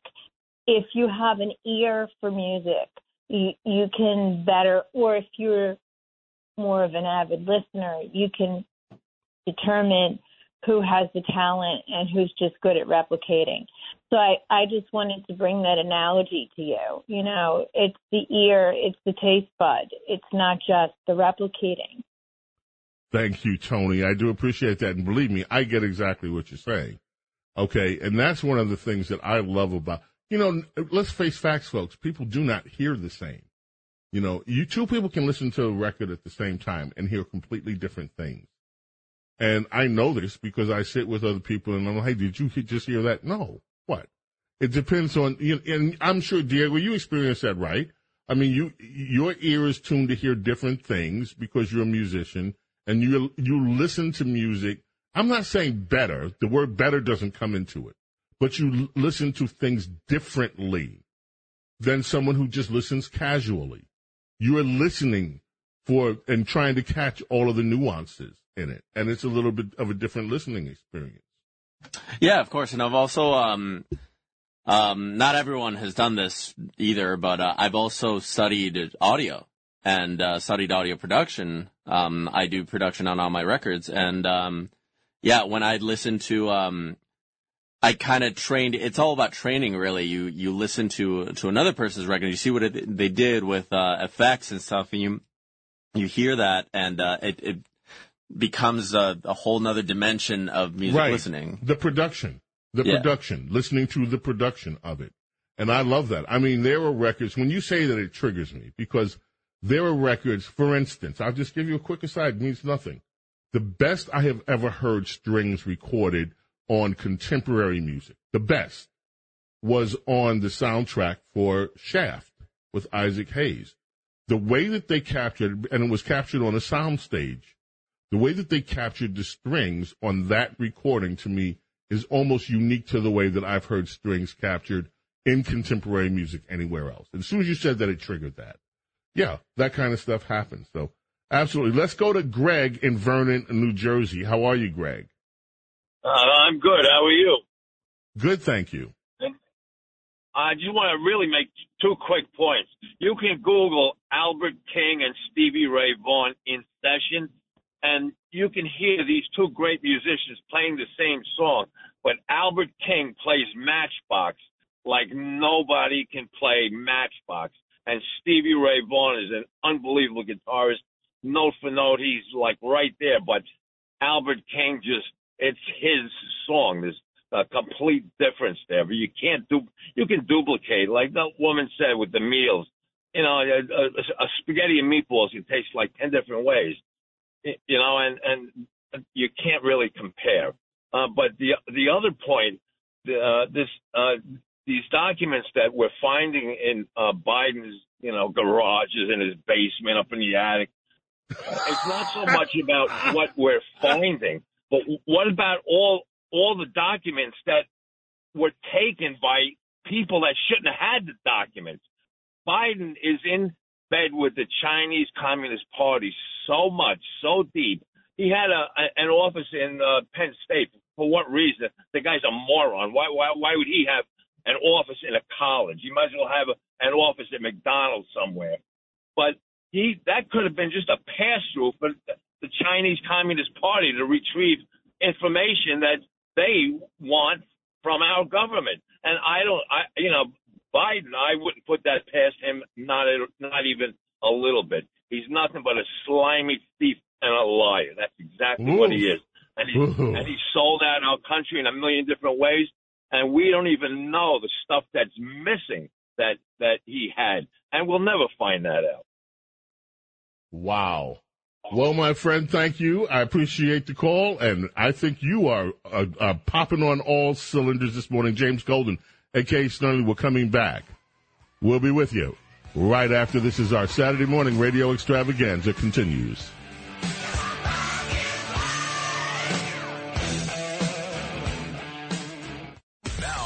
Soul of Excellence, James Golden, a.k.a. Bo Snerdley, on 77 WABC. The Bee Gees bring us back on WABC Talk Radio 77 in New York. Hoping that your presence with us is indeed very pleasant this Saturday morning. It's our Saturday morning radio extravaganza.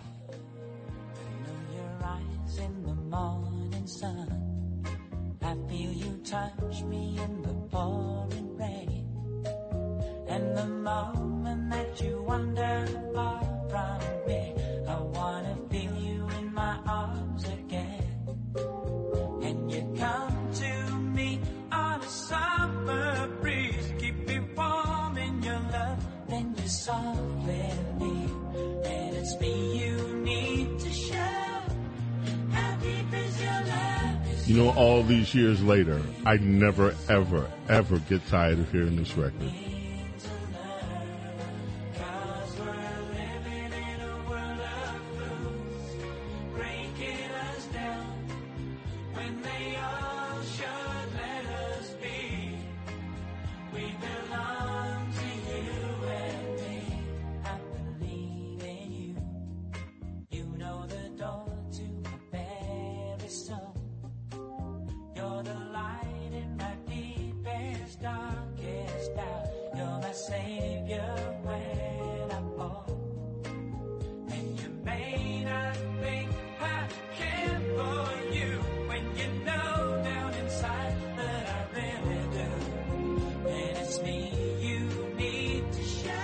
It's perfect. It's magic.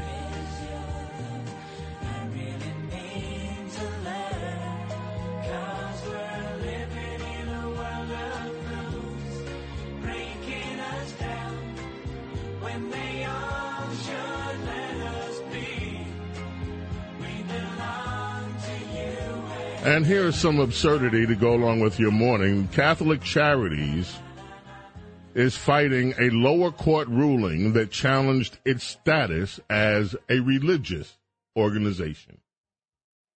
This happens in Wisconsin.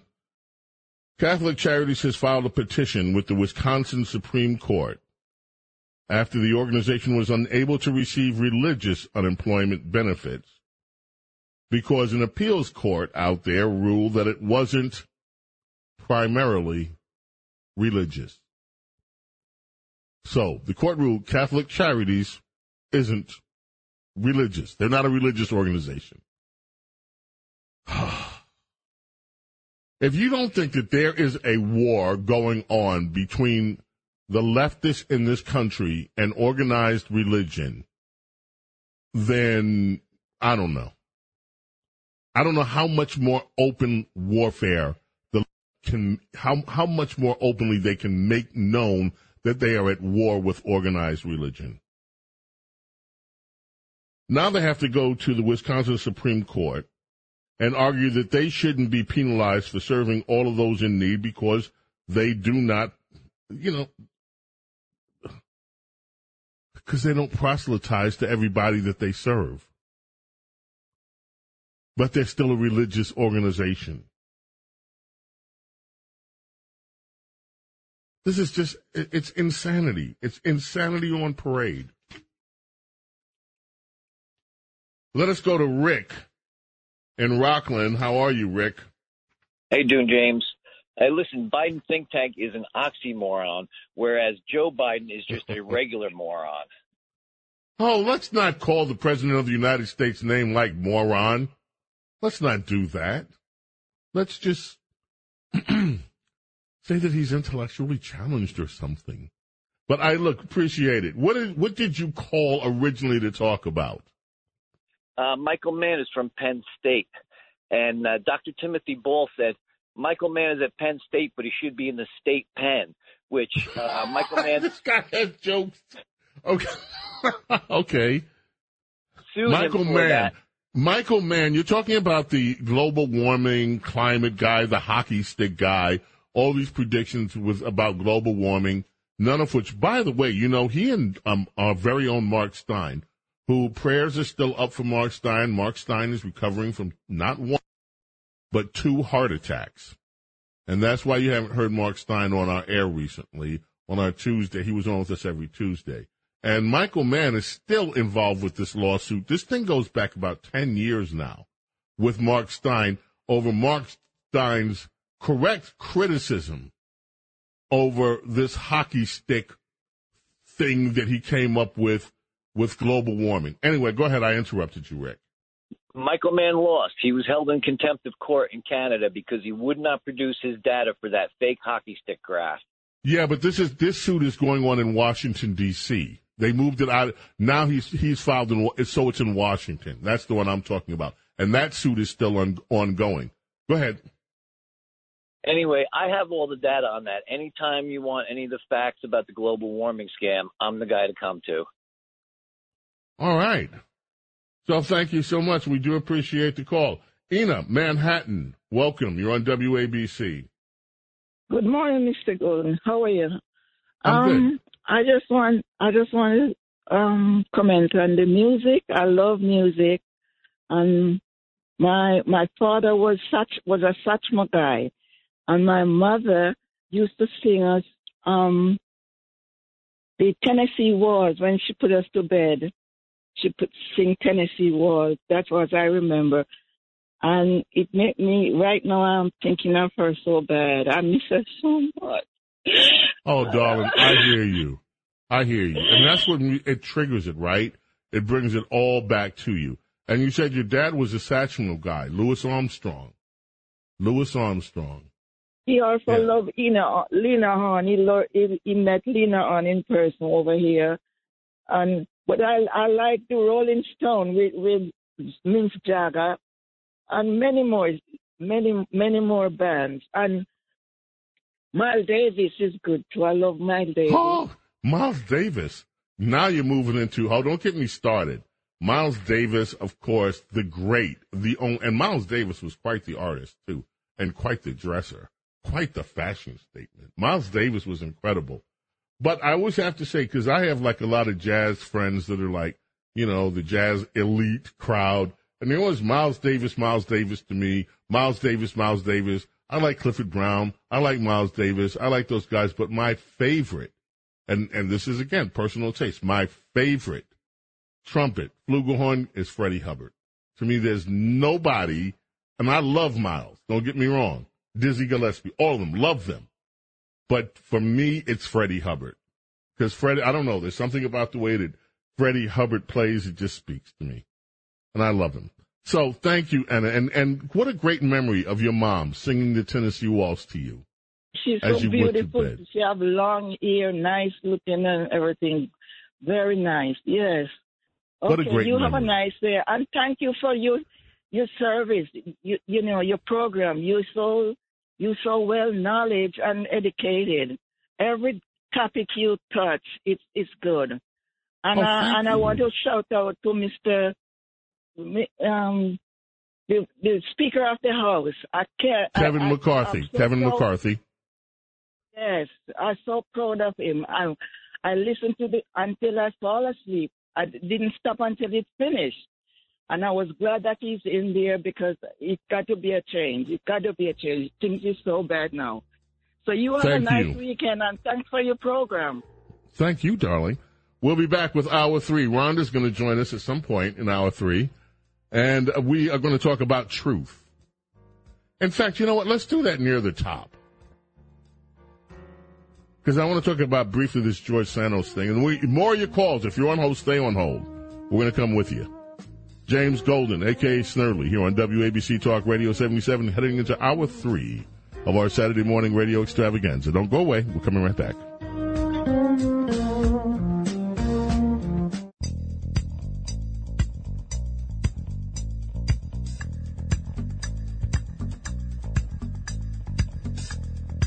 It's James Golden, a.k.a. Bo Snerdley, on 77 WABC, the crown jewel of American radio. Welcome to hour number 3. Bo Snerdley, James Golden here with you. It's our Saturday morning radio extravaganza. 800-848-WABC is the number to call. Joe will grab your calls. Thank you, Joe. And America's small caffeinated mom is going to join us shortly. We've been talking about George Santos all week. If you heard Norm, top of the hour news, listen, this whole George Santos thing is not going away. Not just yet. Calls for his resignation. He's a liar. He's got to go. In fact, there's a story today. Somebody unearthed film of him at some event many years ago, claiming his name was somebody Devolver. I mean, but think about it. No, seriously, think about this. If you were going to step up and make a political statement somewhere and people are recording it, would you use your real name? The way people are trolling you, doxing you, threatening your livelihood, making personal threats, these leftists, I don't blame anybody for trying to hide their last name in public. But this idea that Santos is somehow the world's biggest liar, I will remind you, I've been reminding people of this all week long. When Bill Clinton played cigar with the intern, do you know what I'm talking about, Diego? Yes, I do. Joe, do you know what I'm talking about with Not off the top of my head. You don't. You're young. Let me explain to you what happened here in just so many words. Try to not get so graphic with it. There was a young intern. Her name was Monica Lewinsky. And yes, I remember now. Okay. Do you remember with the cigar? The cigar detail? No. Well, what do you think Bill Clinton did with the cigar and Monica? Never mind, Joe. It's a family show. Is this going where I think it's going? It went where you think it went. Okay. and then there were all sorts of oral things happening in the Oval Office. Oh, gosh. Yeah. And then Bill Clinton came out and he shook that bony finger of his at America and said, now listen, now you listen. I did not have sex with that woman, Monica Lewinsky, and I have to get back to work for the American people. And all the Democrats said, okay. It turns out he did have sex with that woman, Monica Lewinsky, with cigars, with the the term Lewinsky is now used when people say someone gave someone a Lewinsky.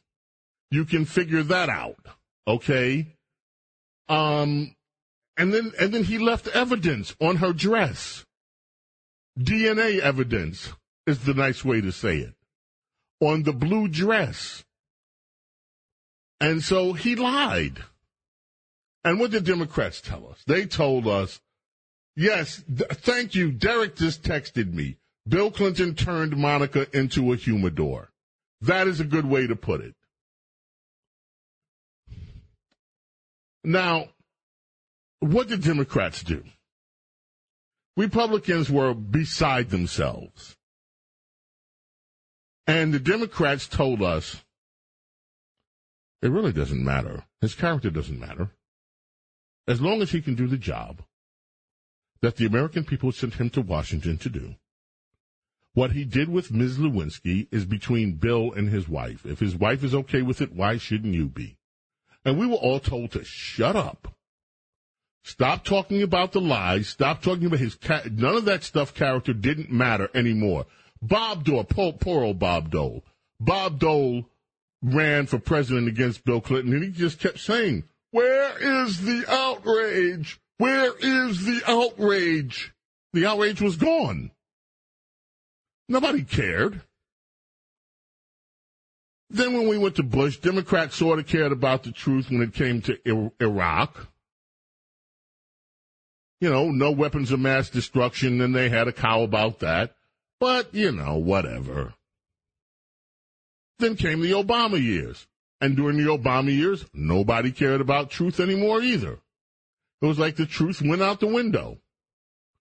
When Donald Trump came into office, all of a sudden the left started talking about truth again. Donald Trump said this without evidence. Donald Trump said that without evidence. Donald Trump falsely said this. That's the way they started reporting stuff. And by the way, when liberals tell you something's false, that doesn't mean it's false. That only means it's false to them. Because even what we have learned in certain liberal publications, their own fact checkers lie about the fact checking that they're supposed to do. So the truth doesn't matter there either. So now we get to George Santos. No, I'm sorry, we don't get to him yet. Because now we have Joe Biden in the White House. Now, there is no more president with a history of telling falsehoods to the American people than Joe Biden. Joe Biden, it is widely known, has plagiarized speeches. Joe Biden has been telling falsehood about his resume, his background, where he went to school, how he went to school, the countries he's visited. He comes up with so many whoppers that it's hard to even keep up with them. There has been no one that has been called out official in my lifetime for telling falsehoods about his own background than the current inhabitant of the White House. That would be Joe Biden. So now we get to old Santos. Now, George Santos has told lies. Let's be really straight about that. There's no question about it. It's not ambiguous. There's no doubt. He has lied.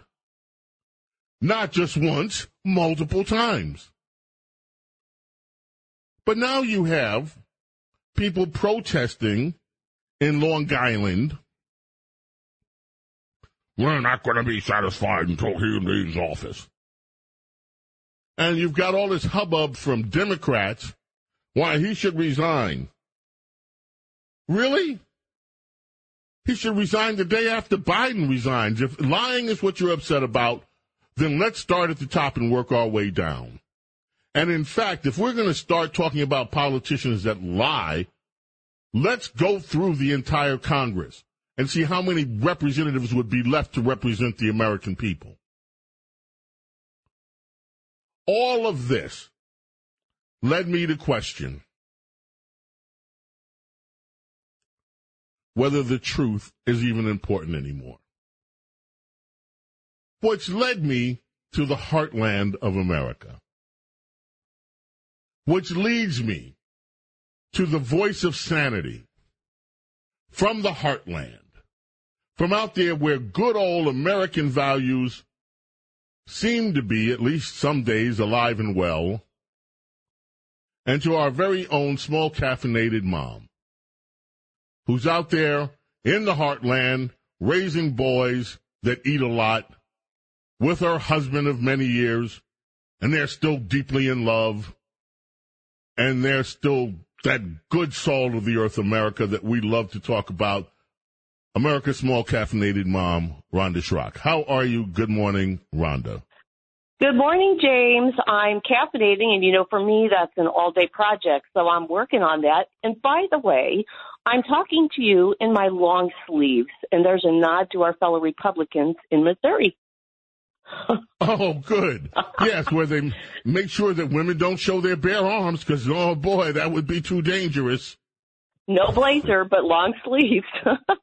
The Taliban. I know it. Oh, I love this topic, James. This is such an important topic. I am so glad that you are looking at this. And your program the other day actually provoked a lot of thought on my part.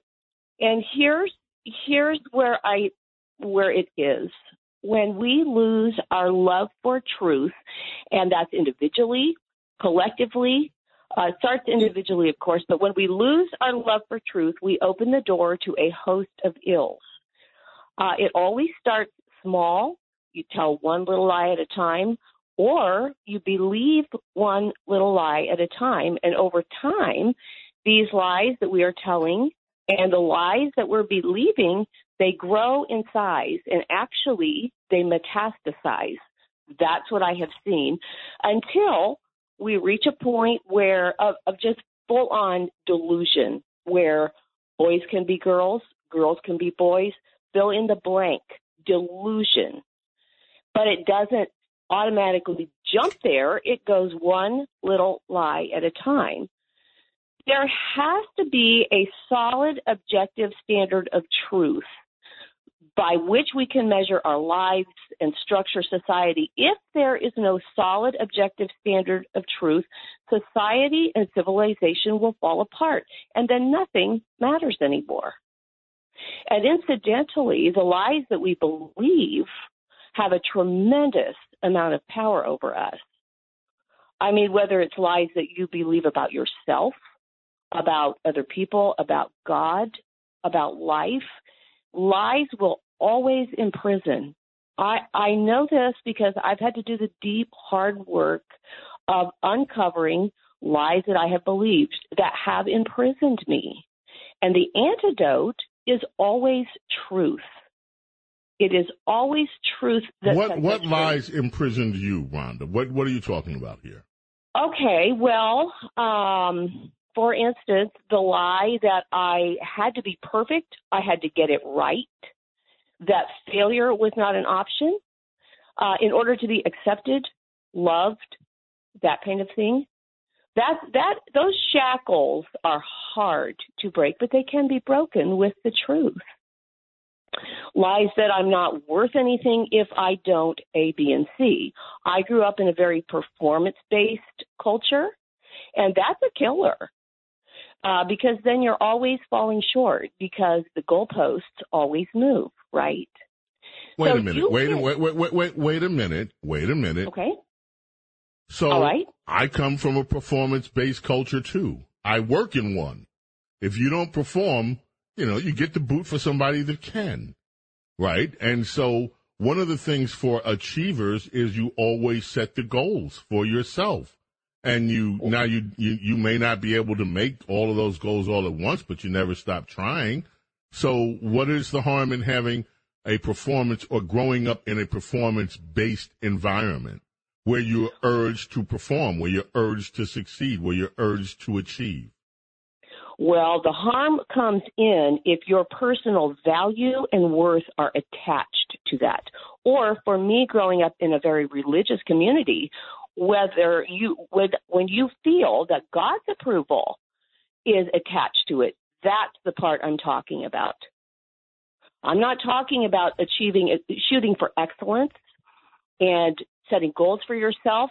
That is a separate thing. But if your personal value and worth are attached to it and you're depressed, if you can't make it, you just can hardly function, your self-worth is in the dumps, then that's a different thing. And when you attach, well, I'll just go deep here. If you attach God to that, who has unconditional love for each one of us, and if you feel, and I felt for years, James, that I had to earn his love and approval, and it completely exhausted me. That was an exercise in failure and defeat. And so when I really learned for myself the truth that God loved me without limit or condition, it was not attached to my performance or lack thereof, it changed my life. And that's just one example. Mm-hmm. So where are we today with truth out there? Let's talk specifics, and let's take a break first because the clock is true, and the clock says I got to take a break. True. Okay. And you better do it now. Rhonda Schrock, America's Small Caffeinated Mom, is with me. We're coming back. James Golden, a.k.a. Snurley's, our Saturday morning radio extravaganza. Don't go away.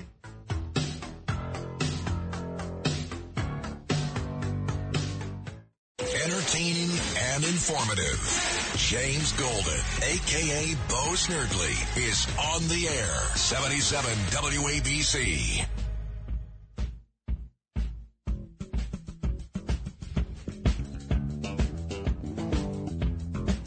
Stanley Clarke brings us back. This is the first Stanley Clarke record I ever heard, and I still love it so much. It's called Lopsy Lou.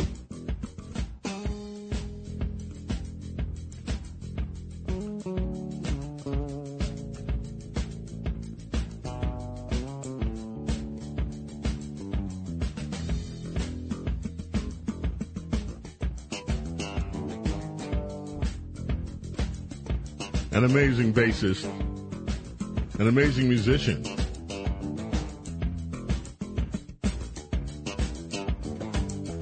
The one, the only Stanley Clarke.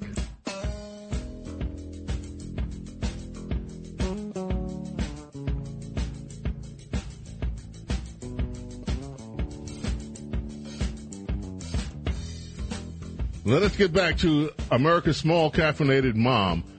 And the small part, if you think small, meaning stature, you're dead wrong. What are you, like about 5 feet, 4 foot, 11 inches, 3 feet? No, 5 feet tall. 5 you're feet 5 on the feet butt. tall. Yeah. Yeah. So that's why. And your boys tower over you. They tower over me. Funny little story, actually. When I landed the column gig for 7 years, I wrote Grounds for Insanity in our local newspaper, and I walked into the newspaper offices one day to meet the publisher for the first time, and he knew, of course, about my boys and my story, and he looked at me with a look of surprise on his face, and he said, with your 4 boys, I thought you would look like this. And he held his arms out real wide, like I would be a barrel shape. He said, but I guess you can keep control. And I looked him in the eye and I said, I can keep control. I love it. Oh, I love it too. So I tasked you the other day. I asked you to do some homework, and thank you for being so willing. Because when this whole thing first came up, with George Santos and all these cries, he's got to go, he's a liar, he's like, kept looking, like so the President of the United States is a liar. So if we got rid of all the liars in Congress, Washington would be a ghost town. If we got rid of all the liars in the lobbyist community and Congress and all of the staffers that lie and people in communications business that lie to us on a daily basis, the people in the media, the whole swamp would be gone almost, be a handful of people running that city. Why is all this fuss over one liar? And besides, as far as the public is concerned, the American public is concerned, I don't think most people in the American public care whether people tell them the truth anymore. They're so used to hearing lies. It's just become the new normal. Lying is the new normal. And I asked you, I said, Rhonda, can you put together an essay for me on the importance of truth as you see it? Because I wanted to hear your thoughts. What'd you come up with? Well, okay, so I'll read it to you. I was raised on the Kansas plains. My great-grandfather arrived on those windswept plains as an infant in a covered wagon. They were salt-of-the-earth folks, these kin of mine, wheat farmers scratching a humble existence from prairie soil. In the summer, my siblings and I watched as ordinary fields turned into golden seas of grain, kissed by the sun, tossed about at the mercy of the wind. At harvest time, we rode in Grandpa's combine and chewed wheat till it turned into gum. We received our formal education in a little country school. Reading, writing, arithmetic, history, science, and art, we learned them all. Vocational training for us meant learning how to work. Despite well-organized campaigns involving letters written in Crayola to the Labor Commission, we were forced to become responsible, diligent people capable of holding jobs and keeping bosses happy. Our spiritual training took place in a small country church. On hard wooden pews, we squirmed our way through sermons and Sunday school. We learned Bible verses, stories, and songs. We learned the 10 Commandments and the Golden Rule. Do to others what you would like them to do to you. This, of course, was quickly forgotten when a sibling took the last cookie or yanked your braid, but still, we learned that there was right and there was wrong. We learned that character mattered. One of the cardinal sins in our childhood home was telling a lie. The wheels of justice may turn slowly everywhere else in the world, but not where we grew up. If one of us told a whopper, we'd set to praying like we were Billy Graham, asking the Almighty to keep the eye of Sauron from falling upon us. It never worked, and that quick we'd find ourselves at the bathroom sink having a bar of ivory soap introduced to our tongues, molars, and uvulas. We'd burp soap bubbles for 2 days afterwards, but we did learn something important. It isn't good to lie. We learned that character mattered. All these years later, this is still the truth. Character does matter, and it isn't good to lie. Telling the truth and keeping our word will simplify so many things. It will show us who and what we are. We may not be able to get by anymore on a promise and a handshake, but our word ought to be exactly that good. When we love the truth, it will set us free. It will strengthen our homes, our cities, our states, and this country we love. The truth. You know, I didn't have the same kind of upbringing you had in some ways. I didn't get the, you know, we used to hear about that. I'll wash your mouth out with soap. You actually experienced this. That's what you're telling me? Yeah. You had your mouth washed out with soap for lying. Oh yes, we did. Absolutely. I think I would have preferred that to what I got. Oh, you had the Board of Education applied to I had the belt of education. I had the belt of education applied to me. And you know what? It didn't stop me either. I mean, it didn't. I'm being honest. Okay. It didn't stop me. You know, for a while, I had to come to some really, I went to church. I was in the choir. I knew the rules, and I was hard-headed. And, you know, I was one of those, the rules matter, but it's not expedient for me to be honest right now, so let me just do this. That's such a good point, James. You bring up a really good point. When we protect like our children, for instance, and ourselves from the consequences of not dealing truthfully, that has bad results. When we, as a society, don't allow our children anymore or other people, okay, so you're seeing this in your own state, right? Your criminals are not being forced to experience the consequences of their actions.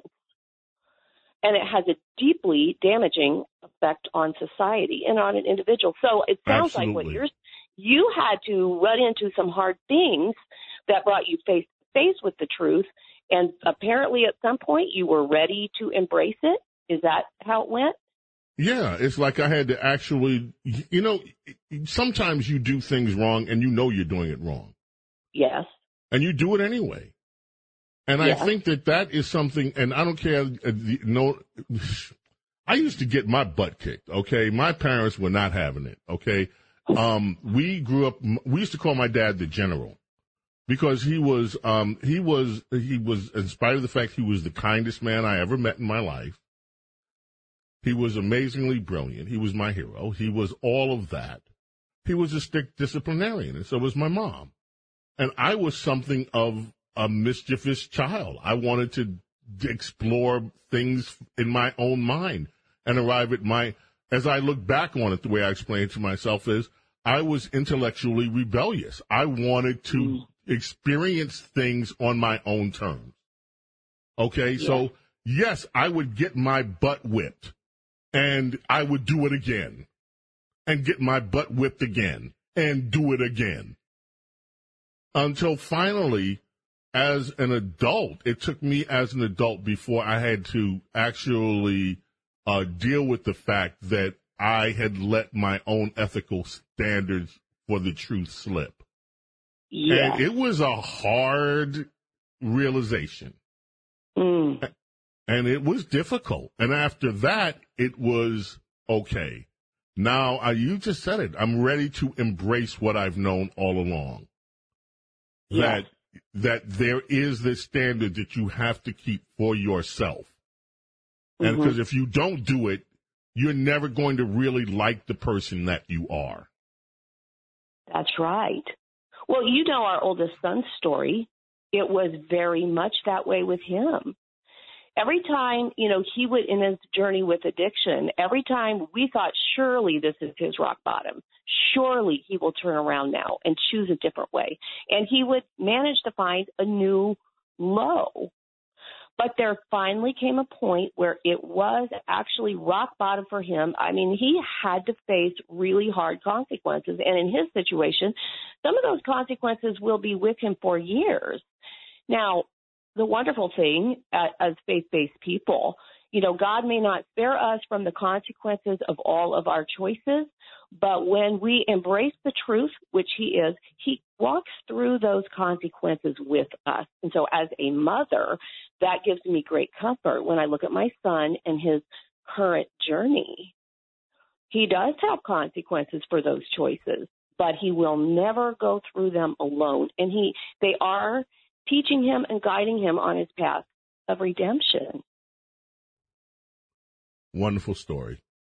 And the truth is the truth. And it is not relative. The truth is the truth.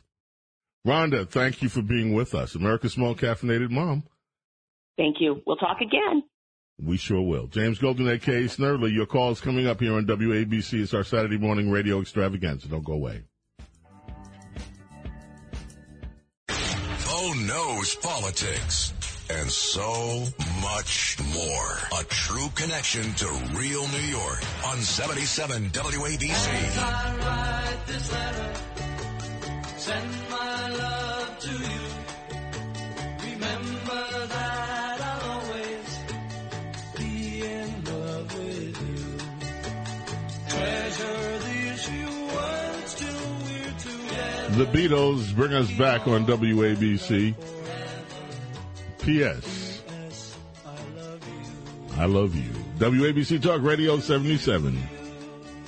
Hey, I just saw a text from Lisa. HBO's new Bee Gees documentary does more than just disco. So there's apparently an HBO documentary. I wasn't aware of this. Thank you, Lisa. On the Bee Gees. And apparently she says it's excellent. She also says that Irish Spring soap was the worst for having your mouth washed out. Irish Spring soap, that had a really heavy scent to it. I can't imagine having my mouth. Ooh, yow. Yeah. And of course, and I also had from my friend Joseph, who told me, and he's in the fashion industry. And what he says is that he couldn't help but text us. Miles Davis was a fashion icon. And it's amazing how the world of music is influenced and how it influences fashion. And just look at the British invasion. And that changed the way not only that Americans dressed, it changed everything. I remember I saw the Beatles like some of you did who are old enough to remember this guy, Ed Sullivan. Remember Diego, you weren't around for Ed Sullivan. And I know was of Joe. it. Yeah. But I actually saw it. We used to sit down in front of the TV set and watch Ed Sullivan. And I remember the day that the Beatles did the Ed Sullivan show. I remember watching the Ed Sullivan show.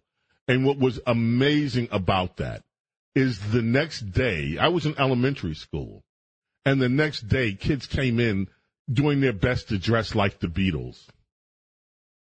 It was a profound influence, and it did influence American life from then on. The Ed Sullivan show was amazing. I remember watching Sly and the Family Stone for the first time when I saw them on the Ed Sullivan show, the Temptations, the Supremes. And then he would have, it was a great variety show. He would have the best musicians. He would have the hottest young musicians come out. He'd have the comedians. He'd have old Topo Gigio and this guy with the puppet with Topo. I don't even remember what the act was, but I just remember Topo Gigio. And it was Ed Sullivan. But no, you're absolutely right, Joseph. The fashion was influenced so heavily by the music. Let's head back to the telephones, shall we? Let's go to Rockland County and Adam. Adam, how are you? Hey, Bo. Thanks for taking my call.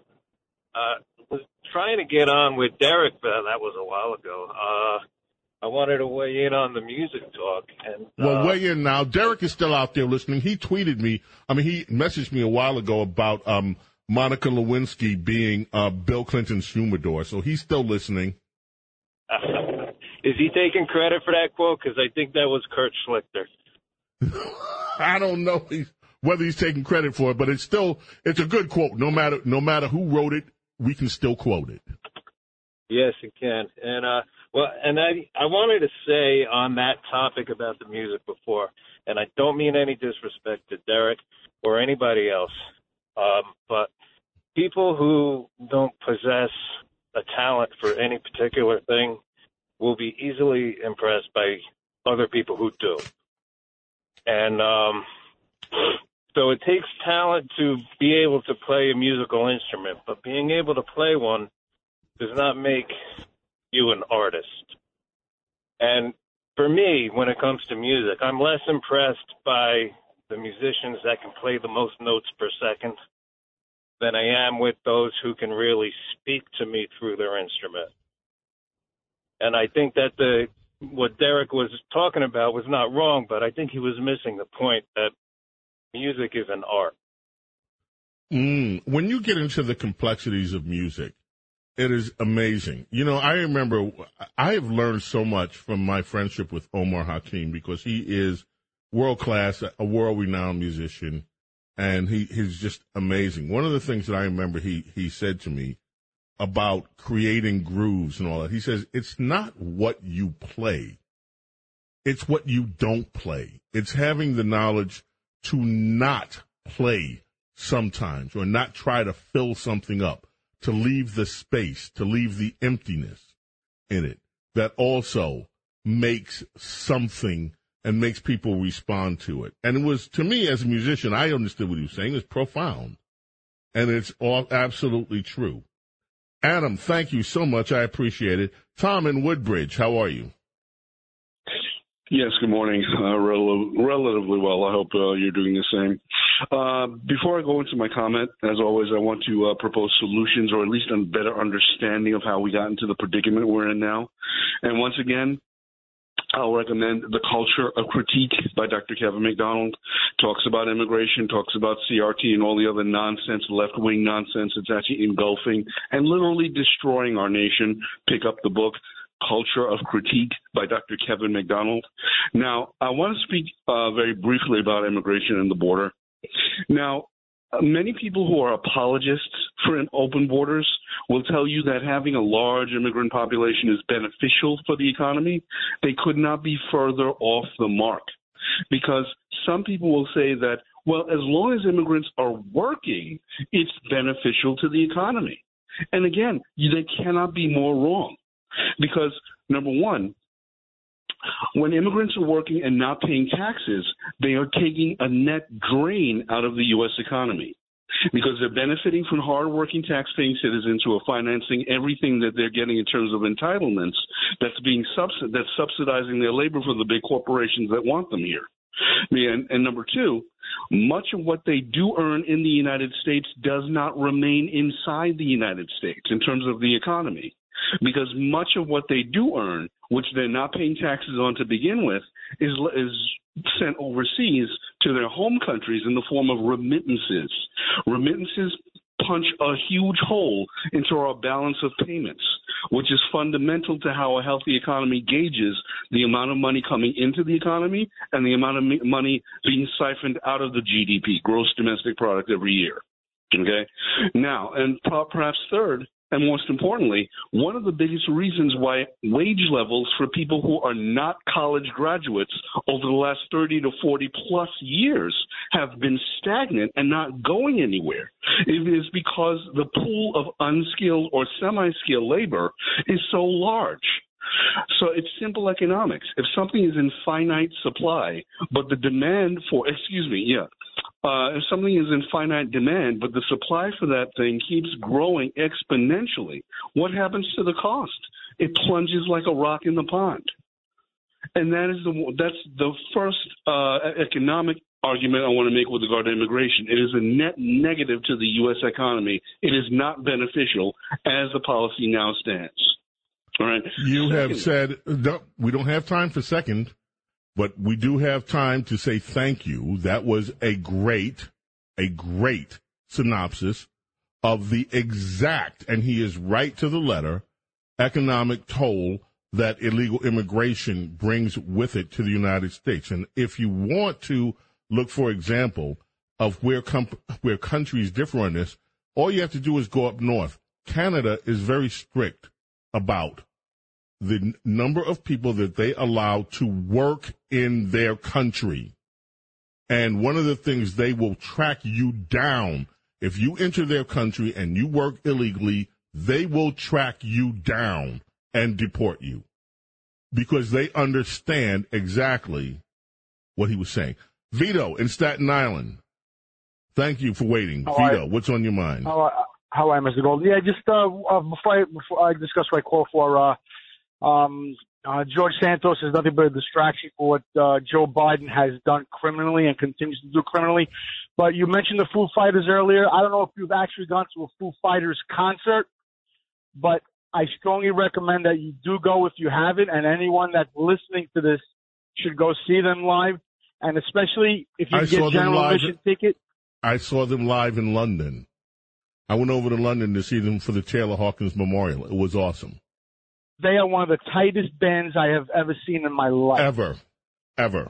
I mean, they said Zeppelin was tight. I think this band is even more tight or tighter. If possible, can I send Joe Biden a salute, an acronym salute, please? I don't want to do that because I don't know where you're going with this, and I have really kind of standards on what we do here, so I'd rather not. But, Vito, I so appreciate the call. Thank you so much for joining us and for waiting. Mike in Jersey, you're up next, WABC. James, love the show. Great, as usual. Last we talked, I was the retired pharmacist. We talked a lot about vaccines, and I appreciate the time you gave me. But I wanted to ask you, I'm not a big jazz person, but do you know Johnny Copeland? Does that ring a bell? Yes, Johnny Copeland's name rings a bell. I cannot say that I'm familiar with his music, though. Okay, he's a friend of mine one day, way back, said to me, you got to go see this guy. So I'm not into jazz. We went into the city, and one of the liners that was there with him was a guy named Sugar Blue. Have you heard of him? I have not. Okay, I suggest you look him up and listen to his music. You will never hear anybody play a harmonica like that in your life. I mean, the guy, I walked out of there just jaw dropped. It was absolutely amazing. So Sugar Blue, I don't know where he is these days, but you got to look him up. He is something else with that harmonica. You won't believe what you're hearing. Wow. Okay, great recommendation. I appreciate that. Thank you so much for the call. We got to take a quick break. Coming back right after this. Welcome to the golden age of radio. James Golden, a.k.a. Bo Snerdley, is on 77 WABC. Four Tops bring us back. A little Motown here on WABC Talk Radio 77. Holland, Dozier, and Holland are the songwriters of this amazing song.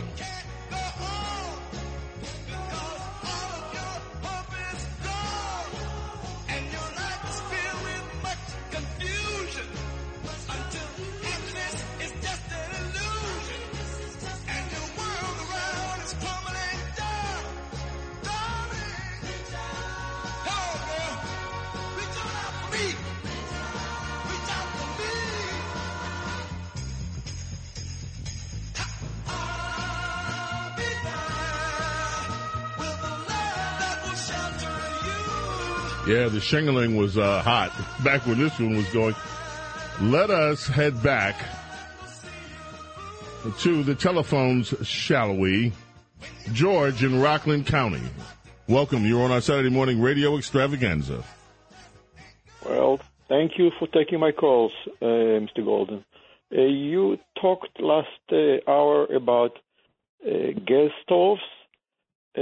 One thing which is really important is, to many men, specifically women too, is grilling. A lot of us grilling are done with gas.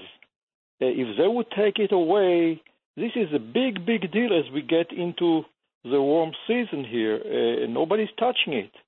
Yeah, well, guess what? You were wondering what there?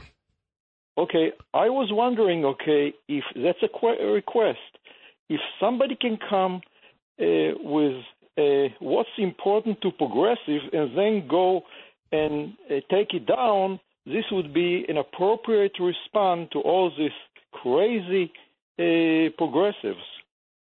Yeah, well, you know what? The progressives are after your grills, too.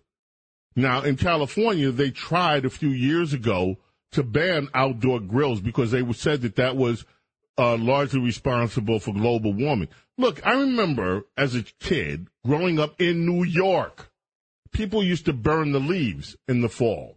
Well, it's been ages since we've seen that. And it was a beautiful smell. I got to tell you, the leaf burning, oh, man, yeah, it just made you think of fall and Thanksgiving and all of that stuff.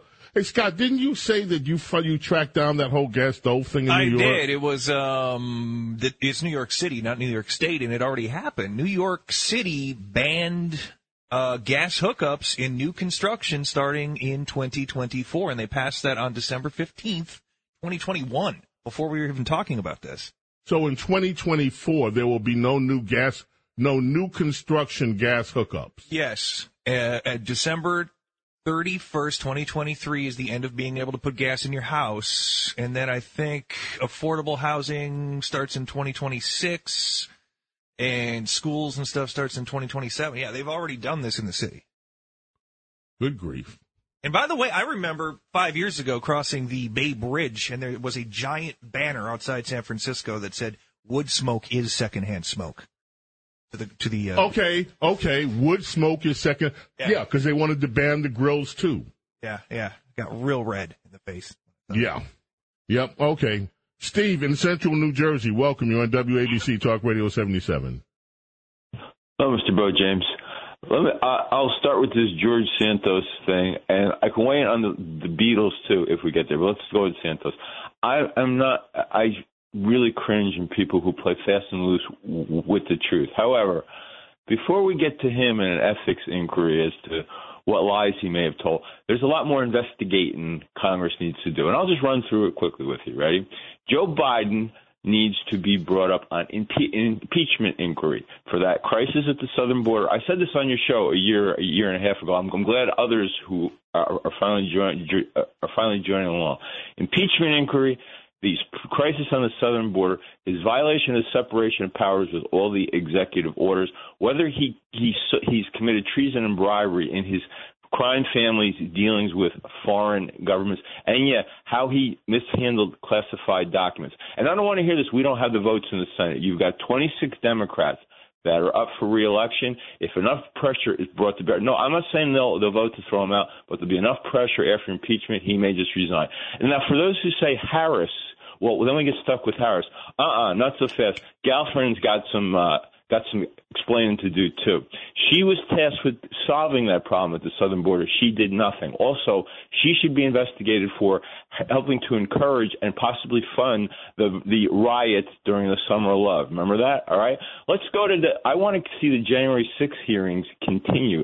And ex-capo Nancy D'Alessandro Pelosi, the star witness, and why she refused Trump's offer of the National Guard. That resulted in the senseless death of Ashley Babbitt, all right? And if her best excuse is the optics, laugh her right off the stage and boot her out of Congress, all right? Then we can look into putting teeth into the act that says that you're not supposed to foment violence on Supreme Court justices. And that brings Chuck U. Schumer right into it right there. His comments that I think led to violence or threats of violence against Brett Kavanaugh after the Supreme Court decision outlawing abortion. All right, so then let's continue. I agree with you. Let's get to the origins of COVID. I've talked about this on your show. And let's bring the Fauci. I want to see the Fauci squirm. I really want to see him squirm, Mr. Bo James. But we can continue. There's a congresswoman, all right, remember? She's alleged to have slept with her brother, to have married her brother. She's from Somalia. You would be talking about Miss Ilhan Omar, who was kicked off of her committee post by Kevin McCarthy.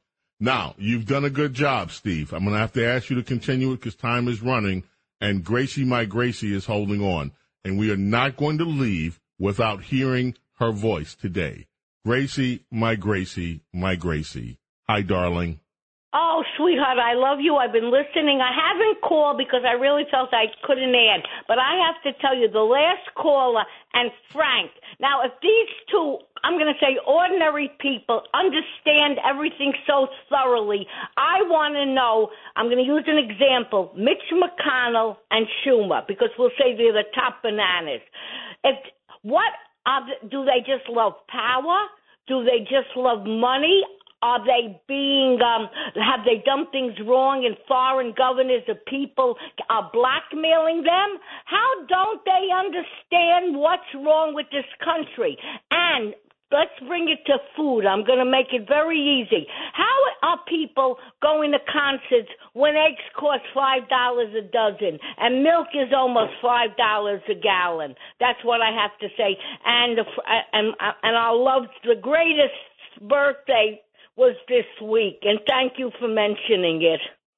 The greatest birthday she's talking about, ladies and gentlemen, on the 12th of January was Rush Limbaugh's birthday, and people are still on social media remembering Rush, wishing him a happy birthday in heaven, and remembering his contributions to this country, which should never be forgotten. And, of course, we open the show with the remembrance of Rush. And and thank you for bringing that up, Gracie, because let me say something to all of us. All of this week on social media, people have asked, and people have been asking this question, anytime anything politically happens that is of import, people say, I wonder what Rush would think about this. And I've been asked that question. I was interviewed by a few of my fellow broadcasters this week. And they asked the same question. I wonder what Rush would think, or what would your answer be? And I'll tell you what my answer is anytime someone asks me that question. What would Rush think about this? What would Rush think about that? In some cases, I kind of think I know, But I'm always hesitant to answer that question because during all the 30 years that I was with Rush, you could never predict what he'd say about anything. He had a unique mind. He was a unique thinker, and I mean thinker. He thought things through, and that's what he delivered to his audience every day for 33 years, a unique perspective on politics. But one thing was clear, and the one thing I do feel confident that he would say is because I've heard him say it over and over again, that we cannot give up on America, that this land is such an important nation to the world and to history because of our rugged individualism as a people, because of the American exceptionalism, which he believed in strongly, that we as in America live in an exceptional nation. It is not just another run-of-the-mill nation in history. This is an exceptional nation with exceptional people. And he used to talk about the American people, the people that make this country work. And you all in this audience are them, the people that make this country work, and how we cannot give up. Now, this country faces some really difficult challenges. I look at things, Katie Hobbs this week, she's already starting with her legislative agenda, which is insanity on parade. You look at what happens in Michigan. You look at what Lori Lightfoot in Chicago decides she wants to give extra credit for kids who campaign for her. You look at what goes on in the city in terms of the crime that's running unchecked. Look at what's happening with the inflation. Look what's going on with this woke movement, this transgender movement that has now resulted in policies that are harming people. Sometimes you want to throw up your hands and give up. We cannot give up on what we know is right. And thank you for Rhonda reminding us the value of truth. I wish I had more time. I don't, because time's up. What a great show today. Thank you, guys. All of you who contributed, those of you who didn't get on. Thanks, Derek. Thanks, Rhonda. Thank you to Joe, taking all the calls. Diego, Scott, and all of you who called in, and all of you who listened. You are so appreciated. God bless each and every one of you and your families. We'll be back Monday for Bo Snerdley's Rush Hour at 4 o'clock. See you then. Bye.